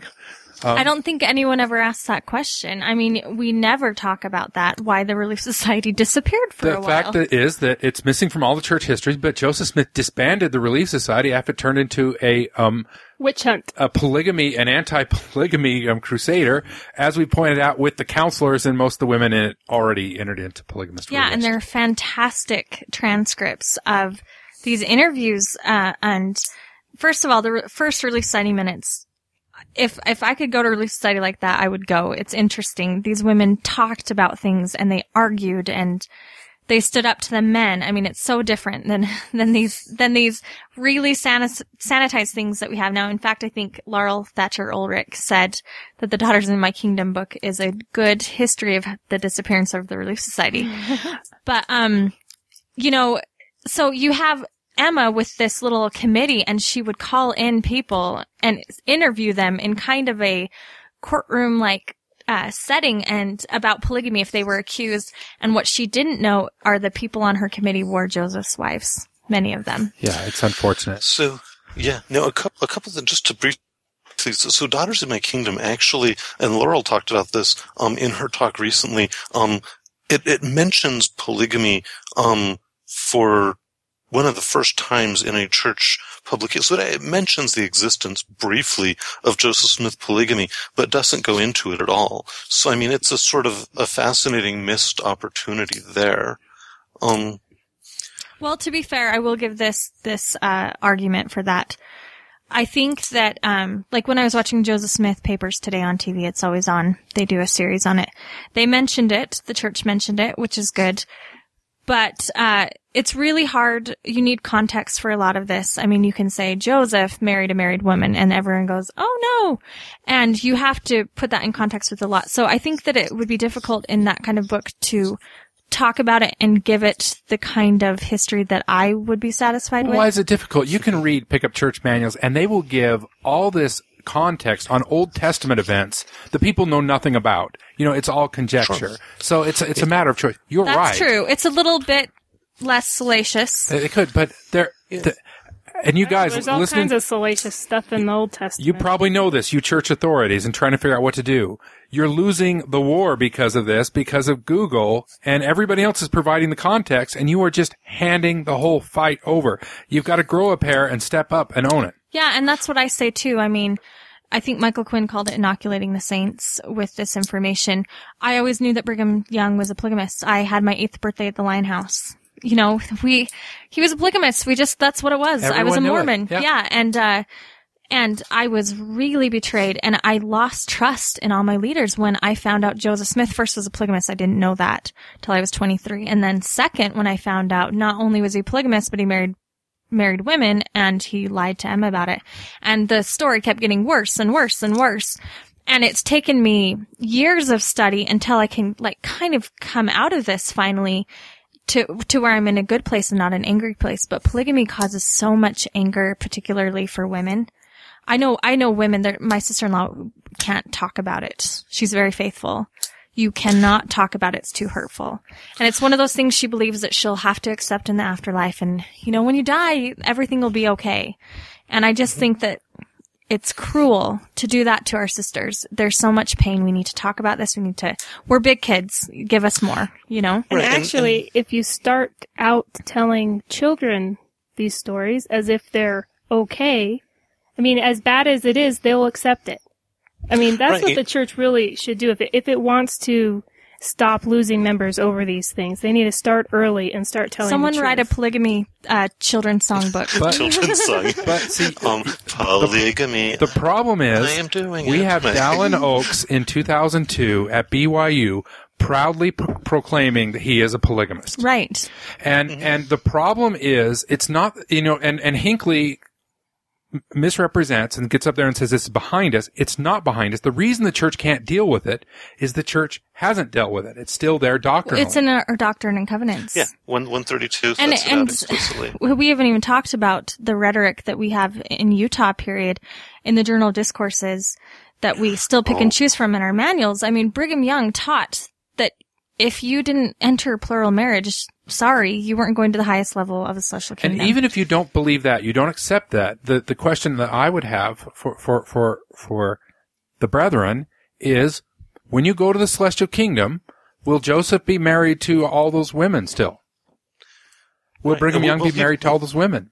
Will they be adopted? I mean, there's the whole doctrine of adoption. Yeah, we've had to sort of skip over that. So well, can we go back to Rigdon's and Eliza R. Snow? She's a big one. Yes, please. I think Kaimi has kind of a little crush on her. I don't share the same enthusiasm. I think Eliza R. Snow has a lot to offer, but she also did a lot of damage to women. Right. In only a way that a woman could. She also wrote a lot of bad poetry. Oh, hey, there was some good stuff. That's just not nice. Too soon? She gave us Heavenly Mother. Take it back. No, I think I'm being a little harsh on her. Eliza R. Snow was very talented, but, I tend to disagree with her on Emma Smith, and Eliza R. Snow correlated the Relief Society. She was like one of the first, and she was so in Brigham Young's camp later on that she really benefited from her attachments while other women didn't. Mm-hmm. So that's my only thing with her, but she was involved in the Nauvoo era polygamy quite a bit. Do you want to tell the story, Kaimi, since she's your girl? Yeah. Yeah, and so and I think she is such an example of the fact that she was this smart, focused, energetic woman, and so of course, I say this to Lindsay and she laughs, but I'm like, of course Joseph Smith wanted a relationship with her. Like, I read about her and, I want to date her and she's been dead for 100 years. Like, it's, so I think there's something about her that is, there's a lot of energy and just vitality there. But she quickly ends up in relationships with Joseph Smith, with Brigham Young. Her brother becomes president of the church. So she is this smart, well-educated poetess who shows up, and, goes to Kirtland. She's a Campbellite briefly. She comes to Kirtland. She is cultured. She writes poetry. She's somebody who writes a lot, and there are a lot of smart women in Nauvoo, but Eliza really does stand out as like being one of the smart ones. And she did a lot of writing. We have a lot of her journals as recollections later on. So she's really theologically innovative. She's interested in Joseph as a theological innovator in ways that sometimes others aren't. So I think this is probably, this has to be attractive to Joseph, somebody who is not just sort of worshiping him as a prophet, like, hero worship, but actually wants to discuss the theological innovations that he's interested in doing. Plus, he spoke both Adamic and Nephite. Right, yeah. Yeah, so, so at this point, so he ends up, so he marries Eliza. Like, this is absolutely to be expected, I think. Like, this is, the alpha female and the alpha male in the community sort of saying we're going to be, the rock stars of the community. And she lived it for a time in the Nauvoo mansion. Yeah. And unfortunately, there was a problem, which is that Joseph was married to Emma, and Emma didn't know about this. Now, should we talk about that story? Stairs? Yes, the stairs. Well, we're going to have to mention that we'll get in trouble for it. Okay, the stairs is a controversial story, and it's problematic, but I'm going to tell it. There are a few accounts, and Eliza R. Snow even refers to this later on in some of her poetry. The story goes, basically, that Joseph and Eliza share a kiss at the top of the stairs. Now, some witnesses say that Eliza, who never had children, was heavy with child. She was pregnant. And Emma comes out and sees this and with is Joseph's furious. Baby? Yes. That is what it's, we're one supposed account to, says, yes. okay. Emma sees the kiss. She gets furious. She throws Eliza down the stairs, and Eliza loses the baby. With Now- the broom. And is With a never broom. able to have children. after Never, that. yes, and we can talk about that in just a minute, but then Eliza's thrown out into the street in the middle of the night, and of course this is scandalous, especially for the time, and this caused a huge stir, and Eliza has a falling out with Emma. This is where they become friends to enemies, and now Eliza has to go live with another plural wife, and she nurses her wounds, and she writes this, really angry, sad poetry about it, like poets do. And it's kind of a scandalous story, but Kaimi, do you want to talk about why it's problematic?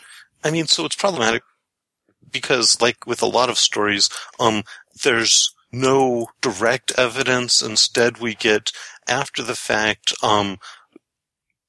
statements from members of the Snow family. Somebody told me that this is what happened with Eliza.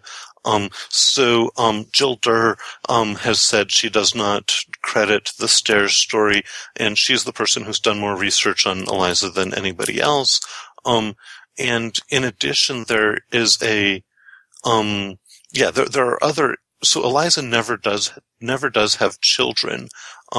So that's one of the pieces of the puzzle which sometimes gets used to suggest that therefore the story is true. But, Jill Durr, has mentioned there are other speculations about Eliza's inability to have children, including the possibility that she may have been, assaulted, by the mob.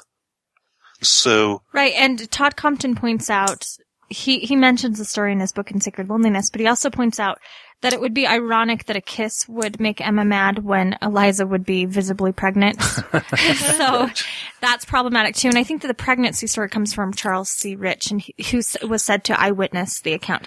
But we do know that there was some big to-do and Emma was thrown out in the night, and it caused a problem. Yeah. That we do know. Eliza. Well, Eliza's son. it's one of those stories that plays so perfectly into the narrative of Emma being a witch, and Right. and it's just too good to be true, sort of thing for me. There might be elements of it that are I think correct. that legend of Eliza being thrown on the stairs carried over into the Utah period when Emma was vilified. Right. It was just kind of like what they talked And about. Eliza was the queen bee. Yeah. Yeah, right. Yeah. I mean, Eliza was going by the name Eliza R. Snow Smith. I mean, this is what's on her gravestone. I mean, she's playing up the relationship which she has with Joseph Smith. At the same time, she's writing all of the hymns in our hymnal, and Emma is the sort of the evil person. So yeah, I think there's a lot of that going And on. Clarissa Young says some interesting things about her, and she's sort of untouchable by Brigham Brigham's Young. daughter. Brigham's daughter, who wrote Brigham Young at Home. Yeah, she had special privileges. Yeah, she was. in the young home. Yep. Okay, so I think we've covered a lot of the areas from the. Wait, we did mention something that we need to just seal up, and that was Emma's request. Right? Oh, with William Law. Right. Right. Yeah, we'll seal that up for all eternity. Oh yes. Yes. Yeah, so the story goes that Emma was really upset now that she knew about this revelation. And I should say, even though Emma knew about it, she did not know about all the wives to follow. She knew of a handful, but Joseph was still secretly marrying a lot of women that Emma did not know about. But Emma was upset about it, and the story goes that Emma approached Joseph and said, "Hey, if you get to have all these women, I want someone for me too. I want William Law because he's a nice little man." Yeah, a nice little man. And William Law happened to be the second counselor in the first presidency. He would later go on to publish the Nauvoo Expositor and have that falling out with Joseph. But that's what that Emma was said to have wanted. So should we read the scripture? Oh, please do. So Yeah, this is canonized. DNC 132, verse 51, "Verily I say unto you, a commandment I give unto mine handmaid Emma Smith, your wife, whom I have given unto you, that she stay herself and partake not of that which I commanded you to offer unto her." So the offering is said to be that she could take another man for herself, being William Law. Yes. And then, should we... That's funny because those scriptures never came that way in my marriage and family Sunday school classes. You won't find that in the manual. And then it says, I mean, just to finish some of the good stuff, and I mean, it says that, if Emma doesn't accept the doctrine of plural marriage, that, in fact, the law of Sarah, will be revoked. That Joseph will be exempt from the law of Sarah, which is the idea that, so if Emma cooperates, she will get some choice in who Joseph marries. This is the law of Sarah. But, that if, and so this is verse 65, if she receive not this law for him to receive all things whatsoever I, the Lord his God, will give unto him, because she did not believe and administer unto him according to my word, she then becomes the transgressor. That is, if Emma doesn't cooperate with polygamy, she is in sin, and he is exempt from the law of Sarah. Meaning Joseph will continue to go find plural wives, and Emma's not going to have any say in it. Which she didn't most of the time anyway. Which means either way, she has to put up with something she doesn't want. Right, and I believe she was threatened with this several times, with her exaltation. Well, they said she would be destroyed. Right, and I think she does mention that she felt like her life was threatened. She mentions that later on, that her life was threatened. And if I believe the story goes, this offer was later retracted and offered as an Abrahamic type test. Right. I thought William Law said no. Okay, so Joseph approaches, Okay, Joseph... so let's talk about a little bit who William Law was. Okay. So William Law was the stake president. And this is extremely important because the whole concept of the 12 and of stakes changed after Joseph Smith died. So the stake president had dominion over the whole area of Nauvoo. And the 12, because the stake president had his own council of or what do they call them? The 12, what are they called in a stake? The High Council. Mm-hmm. So at the time, the High Council of the stake has sort of equivalent powers with the 12, who are supposed to be the High Council for everybody who's not in a stake. And the dominant structure that we have now emerged later. So William Law was only answering to Joseph Smith and not to the 12.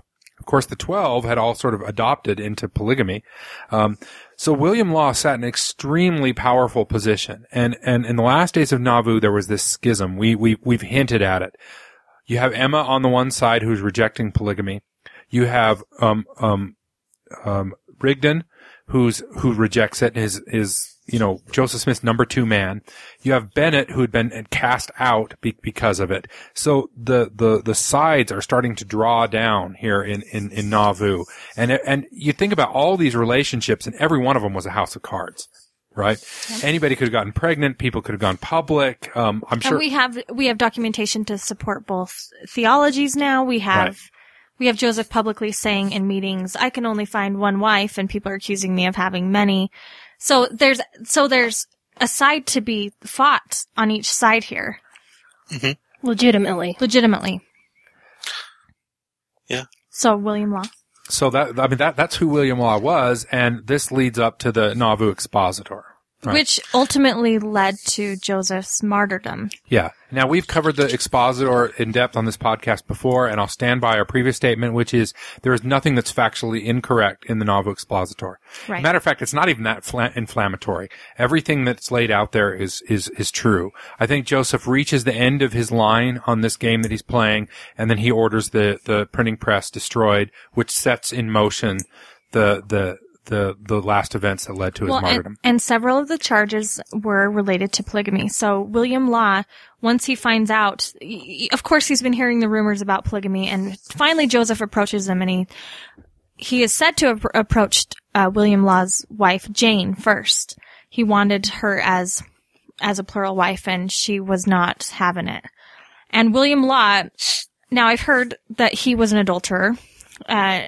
Which is funny because that's the claim they always throw at each other, Oh, sure. You got to put a ring on it. That's what I say. Well, it's just the first thing that comes to mind, always pay attention to what other people accuse because there's always something going on there, I will say, as far as I'm aware, most church historians do consider William Law fairly credible.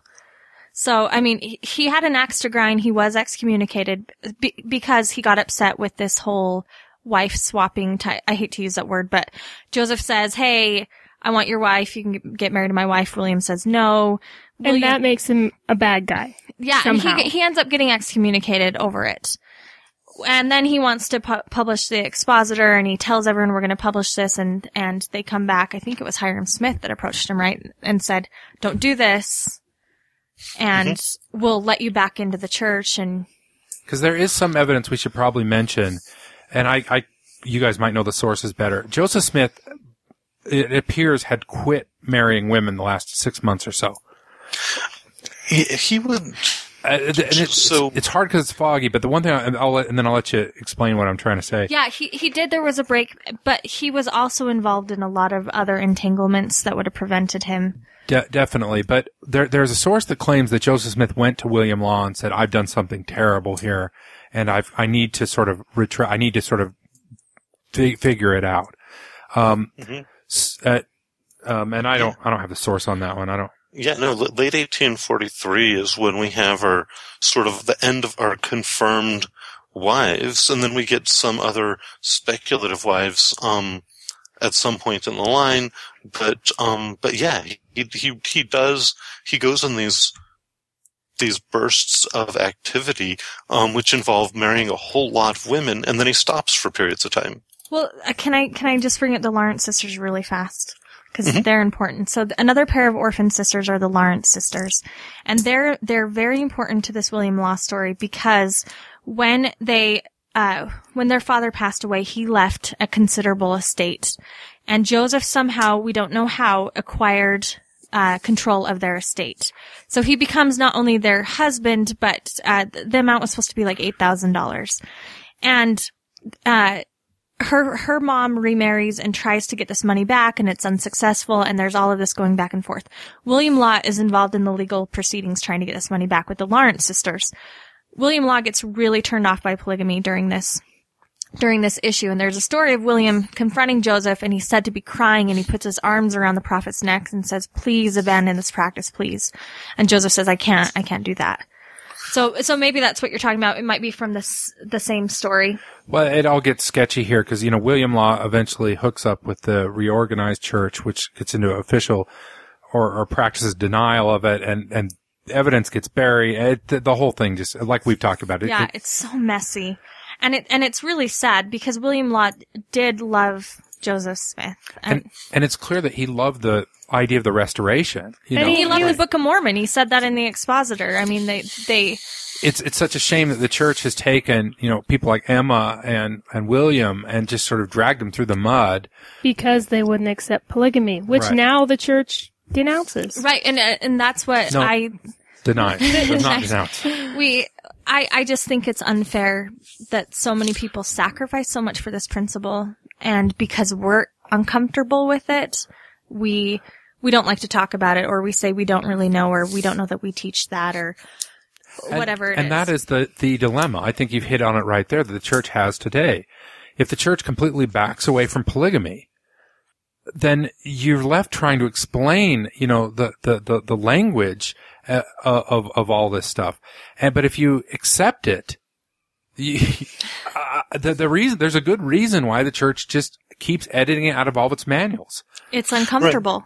Right. Well, and the stories don't add up, right? I mean, like Joseph saying, we have to get married or an angel with a drawn sword is going to kill me doesn't make sense if we're just going to do away with it a few decades later and now consider it sort of a weird anomaly. Especially since an angel wouldn't approach him on other types of really tricky revelation. I want to read you from the affidavit of Lucy Walker. This is her language. When the prophet Joseph Smith mentioned the principle of plural marriage to me, I felt indignant, and so expressed myself to him, because my feelings and education were averse to anything of that nature. But he assured me that this doctrine has been revealed to him of the Lord, and that I was entitled to receive a testimony of its divine origin for myself. He counseled me to pray to the Lord, which I did, and thereupon received from him a powerful and irresistible testimony of the truthfulness and divinity of plural marriage, which testimony has abided with me ever since. you can't just dismiss polygamy and without underkicking the whole system. How do you deal with that sort of language? And it's clear it was one of the great personal sacrifices. I mean, in a lot of ways, it's like reading about the South and the Civil War or something, like people making spectacular personal sacrifices for the wrong cause. Right. And you don't want to endorse the cause, but it's really sad at the same time to just take these stories of intense personal sacrifice and just sweep them under the carpet. And the church has to, I like that you mentioned the South, because we lived in the South for a while, and if you go to any city museum, they embrace full on the racism that was in the city. They don't embrace it, but they acknowledge it. It's fully out in the open. They don't ignore it. Because there's no other choice, because it's there. And that's what the church has to do. And I gave you guys my standard before the podcast, which is you can tell what the church, which its true position on by whatever it translates into Spanish. Because, most of the members by the church's own account are in other languages, and that's where they can really control the dialogue.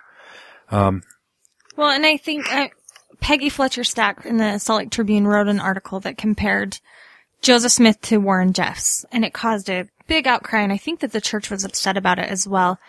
And we like to distance ourselves from Warren Jeffs. Believe me, I understand that. But Warren Jeffs still practices the law of Sarah. He still practices polygamy in a very Joseph Smith type way. And I know that sounds heretical to say because we're so uncomfortable with what Warren Jeffs does. But that's what it was. And this is our doctrine and we need to own up to it. And I always tell Kaimi, I always make a joke, if Warren Jeffs is right and we're all wrong, and heaven is having eternal sex with Warren Jeffs, like, I will go to hell and spend time with Johnny Depp. Very happily. Yes. You joke about that, but that was a key element in my disaffection with the church, was realizing I knew enough about this history that I no longer cared if it was true or not, that I didn't want any part of it. Right. If heaven is hell for most women, what kind of God does that? Right. And I think that that's, it's really weird. I have a really complicated testimony myself. I don't think that polygamy necessarily negates the inspiration or the man that Joseph Smith was, but I do not believe it's from God. I adamantly do not believe it's from God. Well, I think the church has a clear thing to do. It's going to be painful, but it's just like, reconciliation in South Africa. They just have to say, we have no idea. Wrong. This is Exactly. awful, and we're no longer defending him on But this practice. the relief that it would cause for Oh, my so goodness. many people. I mean, I think we're so scared to go there to say that we were wrong or that Joseph Smith was flawed. I actually really like Terrell Given's approach that Joseph was so flawed that Joseph chose to restore a church through such a flawed vessel. I like that. I can get on board with that. What I can't get on board with is lying about it or covering or saying we don't know or don't think about it. We women think about this. My husband made this offhand joke when we were first married, like, oh, if you mess up on the dinner, I'm going to find another wife that, some joke like that. And totally joking. And that stuck with me and it hurt. Well, the problem is the church can do it, but the church has to give up the church practice. I mean, the church can't be as hardline about everything. It actually makes for a beautiful theology. It says, look here, we believe this guy restored it, and he is messed up in a lot of ways. Isn't that something, a beautiful message about all of us? Because, I mean, that's one of the central messages of a lot of Christians. What a relief to think about that, to think that, I mean, you see Joseph and Emma, and it's in these movies, and you think, that, I'm not like that. I mean, Joseph Smith's compared to Jesus quite a bit. That's not attainable. It's not realistic, and it's not who Joseph was. But can you imagine the healing power of a church where two 16-year-olds come crawling into their bishop saying, we messed up last night. And the message can be, God still loves you. Do you know what Joseph did? Right. I mean, but look at what he did with. Right. But it's a complete reversal, because, and I think that's probably one of the reasons it hasn't been done is because the church loses a lot of its power of control. But the guys, I'm talking to you at 47 North Southwest Temple or whatever. You're going to have to deal with it. You can't, the time has come. They are losing control, and what they're doing is causing anger and mistrust. I mean, I think, for me, like I said, it wasn't the polygamy ultimately that made me upset with the church. It was the fact that I felt like I could never trust the church leaders again. Right. And that was the issue for me. And I think that it's so unnecessary. And if we got rid of polygamy, if we said, oh, that was a mess up, or Joseph was really trying to experiment and he got it wrong, or whatever spin we want to take, so many women, every woman in my ward is going to go, Yeah. awesome. You know? Well, and we've got a template in place. I mean, that's the narrative which is used now with Peter, right? Like, look at flawed Peter who denied Christ, but he still figured things out. So yeah, a similar narrative could be used. It would require change, but I mean, right now, okay, what is the church position on polygamy right now? It's that there's good polygamy and bad polygamy. And Right. good polygamy is the stuff that happened during this very brief time window when God permitted it, and everything else is bad polygamy. And sometimes including- only to prophets. Right. And yes, so, and that's a story which, I mean, you read, Jill Durr in Women of Covenant, and it's like Emma was rejecting the good polygamy along with the bad polygamy, and that's the problem, and she was rejecting spiritual wifery, but also the real restored stuff, which is good. And yeah, it's a narrative which isn't working as we learn more about polygamy, and people start saying, wait a minute, what's the difference here? Well, you hear so often, we don't practice polygamy. We don't practice polygamy. I hear my member friends say that all the time. The problem is we do practice polygamy posthumously in the temples. And the policy, in my opinion, is sexist because it goes one way. Right. And Joseph Smith, to his credit, if he did offer Emma the chance, I mean, I can get on board with the idea that heaven, as a spiritual celestial being, you're so intertwined and so intimate spiritually that we're all connected to each other. I can get on board with all that stuff. Yeah. Yeah. And I think we get tied up in all of that in the sex stuff. But I mean, if you're a celestial being and you know everything or whatever God is supposed to be, aren't we are all connected in such an intimate way? I can get on board with that. What I can't get on board with is Dallin H. Oaks can take on as many women as he wants, but his dead wife has to, be stuck Only with suffer one. with one. I just don't Yeah. think that's fair. And that's, I think, Lindsay is onto something. Like, people, it's disconcerting, but some people really liked polygamy, and I think some of the things they liked about it are the idea of an expansive, set of family connections where you can have these sort of deep bonds with lots of people and, with sister wives and with people around you, and that it's, monogamy is, especially at the time, we're talking 1800s, monogamy is a very asymmetrical relationship, and polygamy was asymmetrical in different ways, but polygamy for some women was a freeing relationship, and at least the idea that we don't have to always be in these deeply asymmetrical bonds of male power and female lack of power, despite the very problematic ways in which Joseph executed this. I mean, it is a very progressive and freeing idea. And I think we could, as a church, bond with that idea. I don't know how one would do it exactly. Well, but I just have to say this is why I'm a big gay rights activist in the church. We can't get on board with that until we stop this rhetoric of what we believe a family is now. Exactly. Well, yeah, I agree. I think to your point, the sex researchers today, there's a lot of people say that all these other alternative lifestyle, polyamory or open marriages don't work. And then the response is, well, monogamy is not working for us either. So, but the church, to distance itself from polygamy, fetishized this nuclear family model from the 1950s to such an extent that it's crossed over the line into ridiculousness. And I think there's a point that we can back away from that and to gay rights and other family relationships that work for people and say, that's okay. Yeah. And it doesn't have to be, they have to endorse everything, but they've gone so far to saying this is the model. Families are forever. And only one man and one woman when they clearly don't even practice that. Yeah. Yeah, I just feel like we don't have a place to say what a family looks like in our church because we've had such a variety. Right. Of family relationships. So, right. And if heaven is that way, then we really need to start rethinking what a family is. Yeah, I agree. And as I just said on Feminist Women Housewives, in a lot of ways, it's like same-sex. If these are all about Joseph creating a tie to Heber C. Kimball's family, through the 14-year-old daughter, isn't that really just basically a precursor to a same-sex marriage anyway? Because Joseph's really interested in a bond with Heber. Yeah. Well, and the law of adoption would play into that. Right. So there's room for it. There's plenty of room. There is. It's one of those things that, I don't know, I think a lot of people would embrace. The church, if the church makes any change on this or another front, they're going to lose a lot of people, but it's the lunatic fringe, and you don't want to play to that crowd anyway. They're losing the good people right now. Right. Yeah, they're going to exchange one group for another, and you want to keep the group that you're losing. But it does, I'll be first to admit, it entails a huge revamping of the theology, but we're overdue for it anyway. And like I said, there's room. There's plenty of room. All right. Well, thanks for the fascinating discussion. This is one of those things that you just keep peeling away layers and layers and layers. And I'm sure you were all like me. There were 1,000, even though we took 100 tangents, there were 1,000 more that we skipped over. Mm-hmm. Oh my goodness. Yeah. We didn't even talk about Helen. Yeah. Yeah. We didn't talk about the 14 and 15-year-olds, and it's just endless. And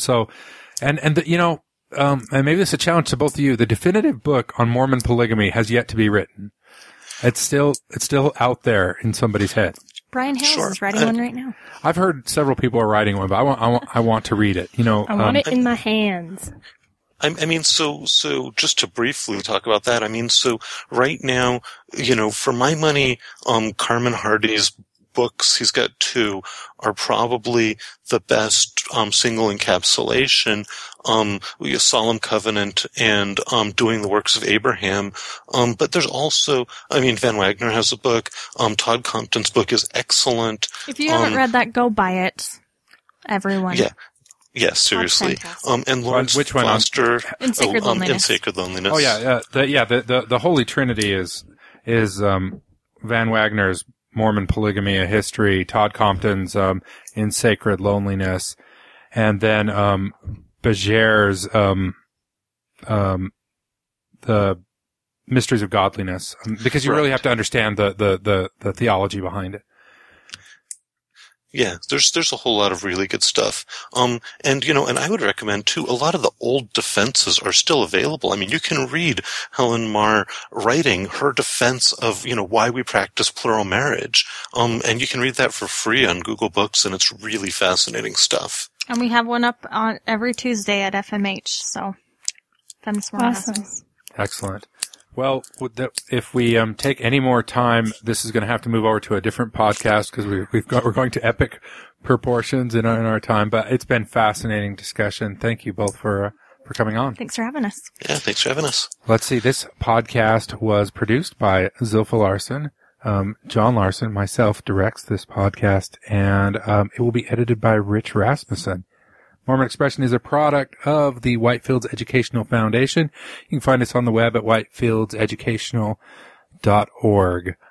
As always, this is made possible by your generous contributions, so consider a subscription or a donation today. Thanks, everybody. Thanks, John. Thanks. Bye. As a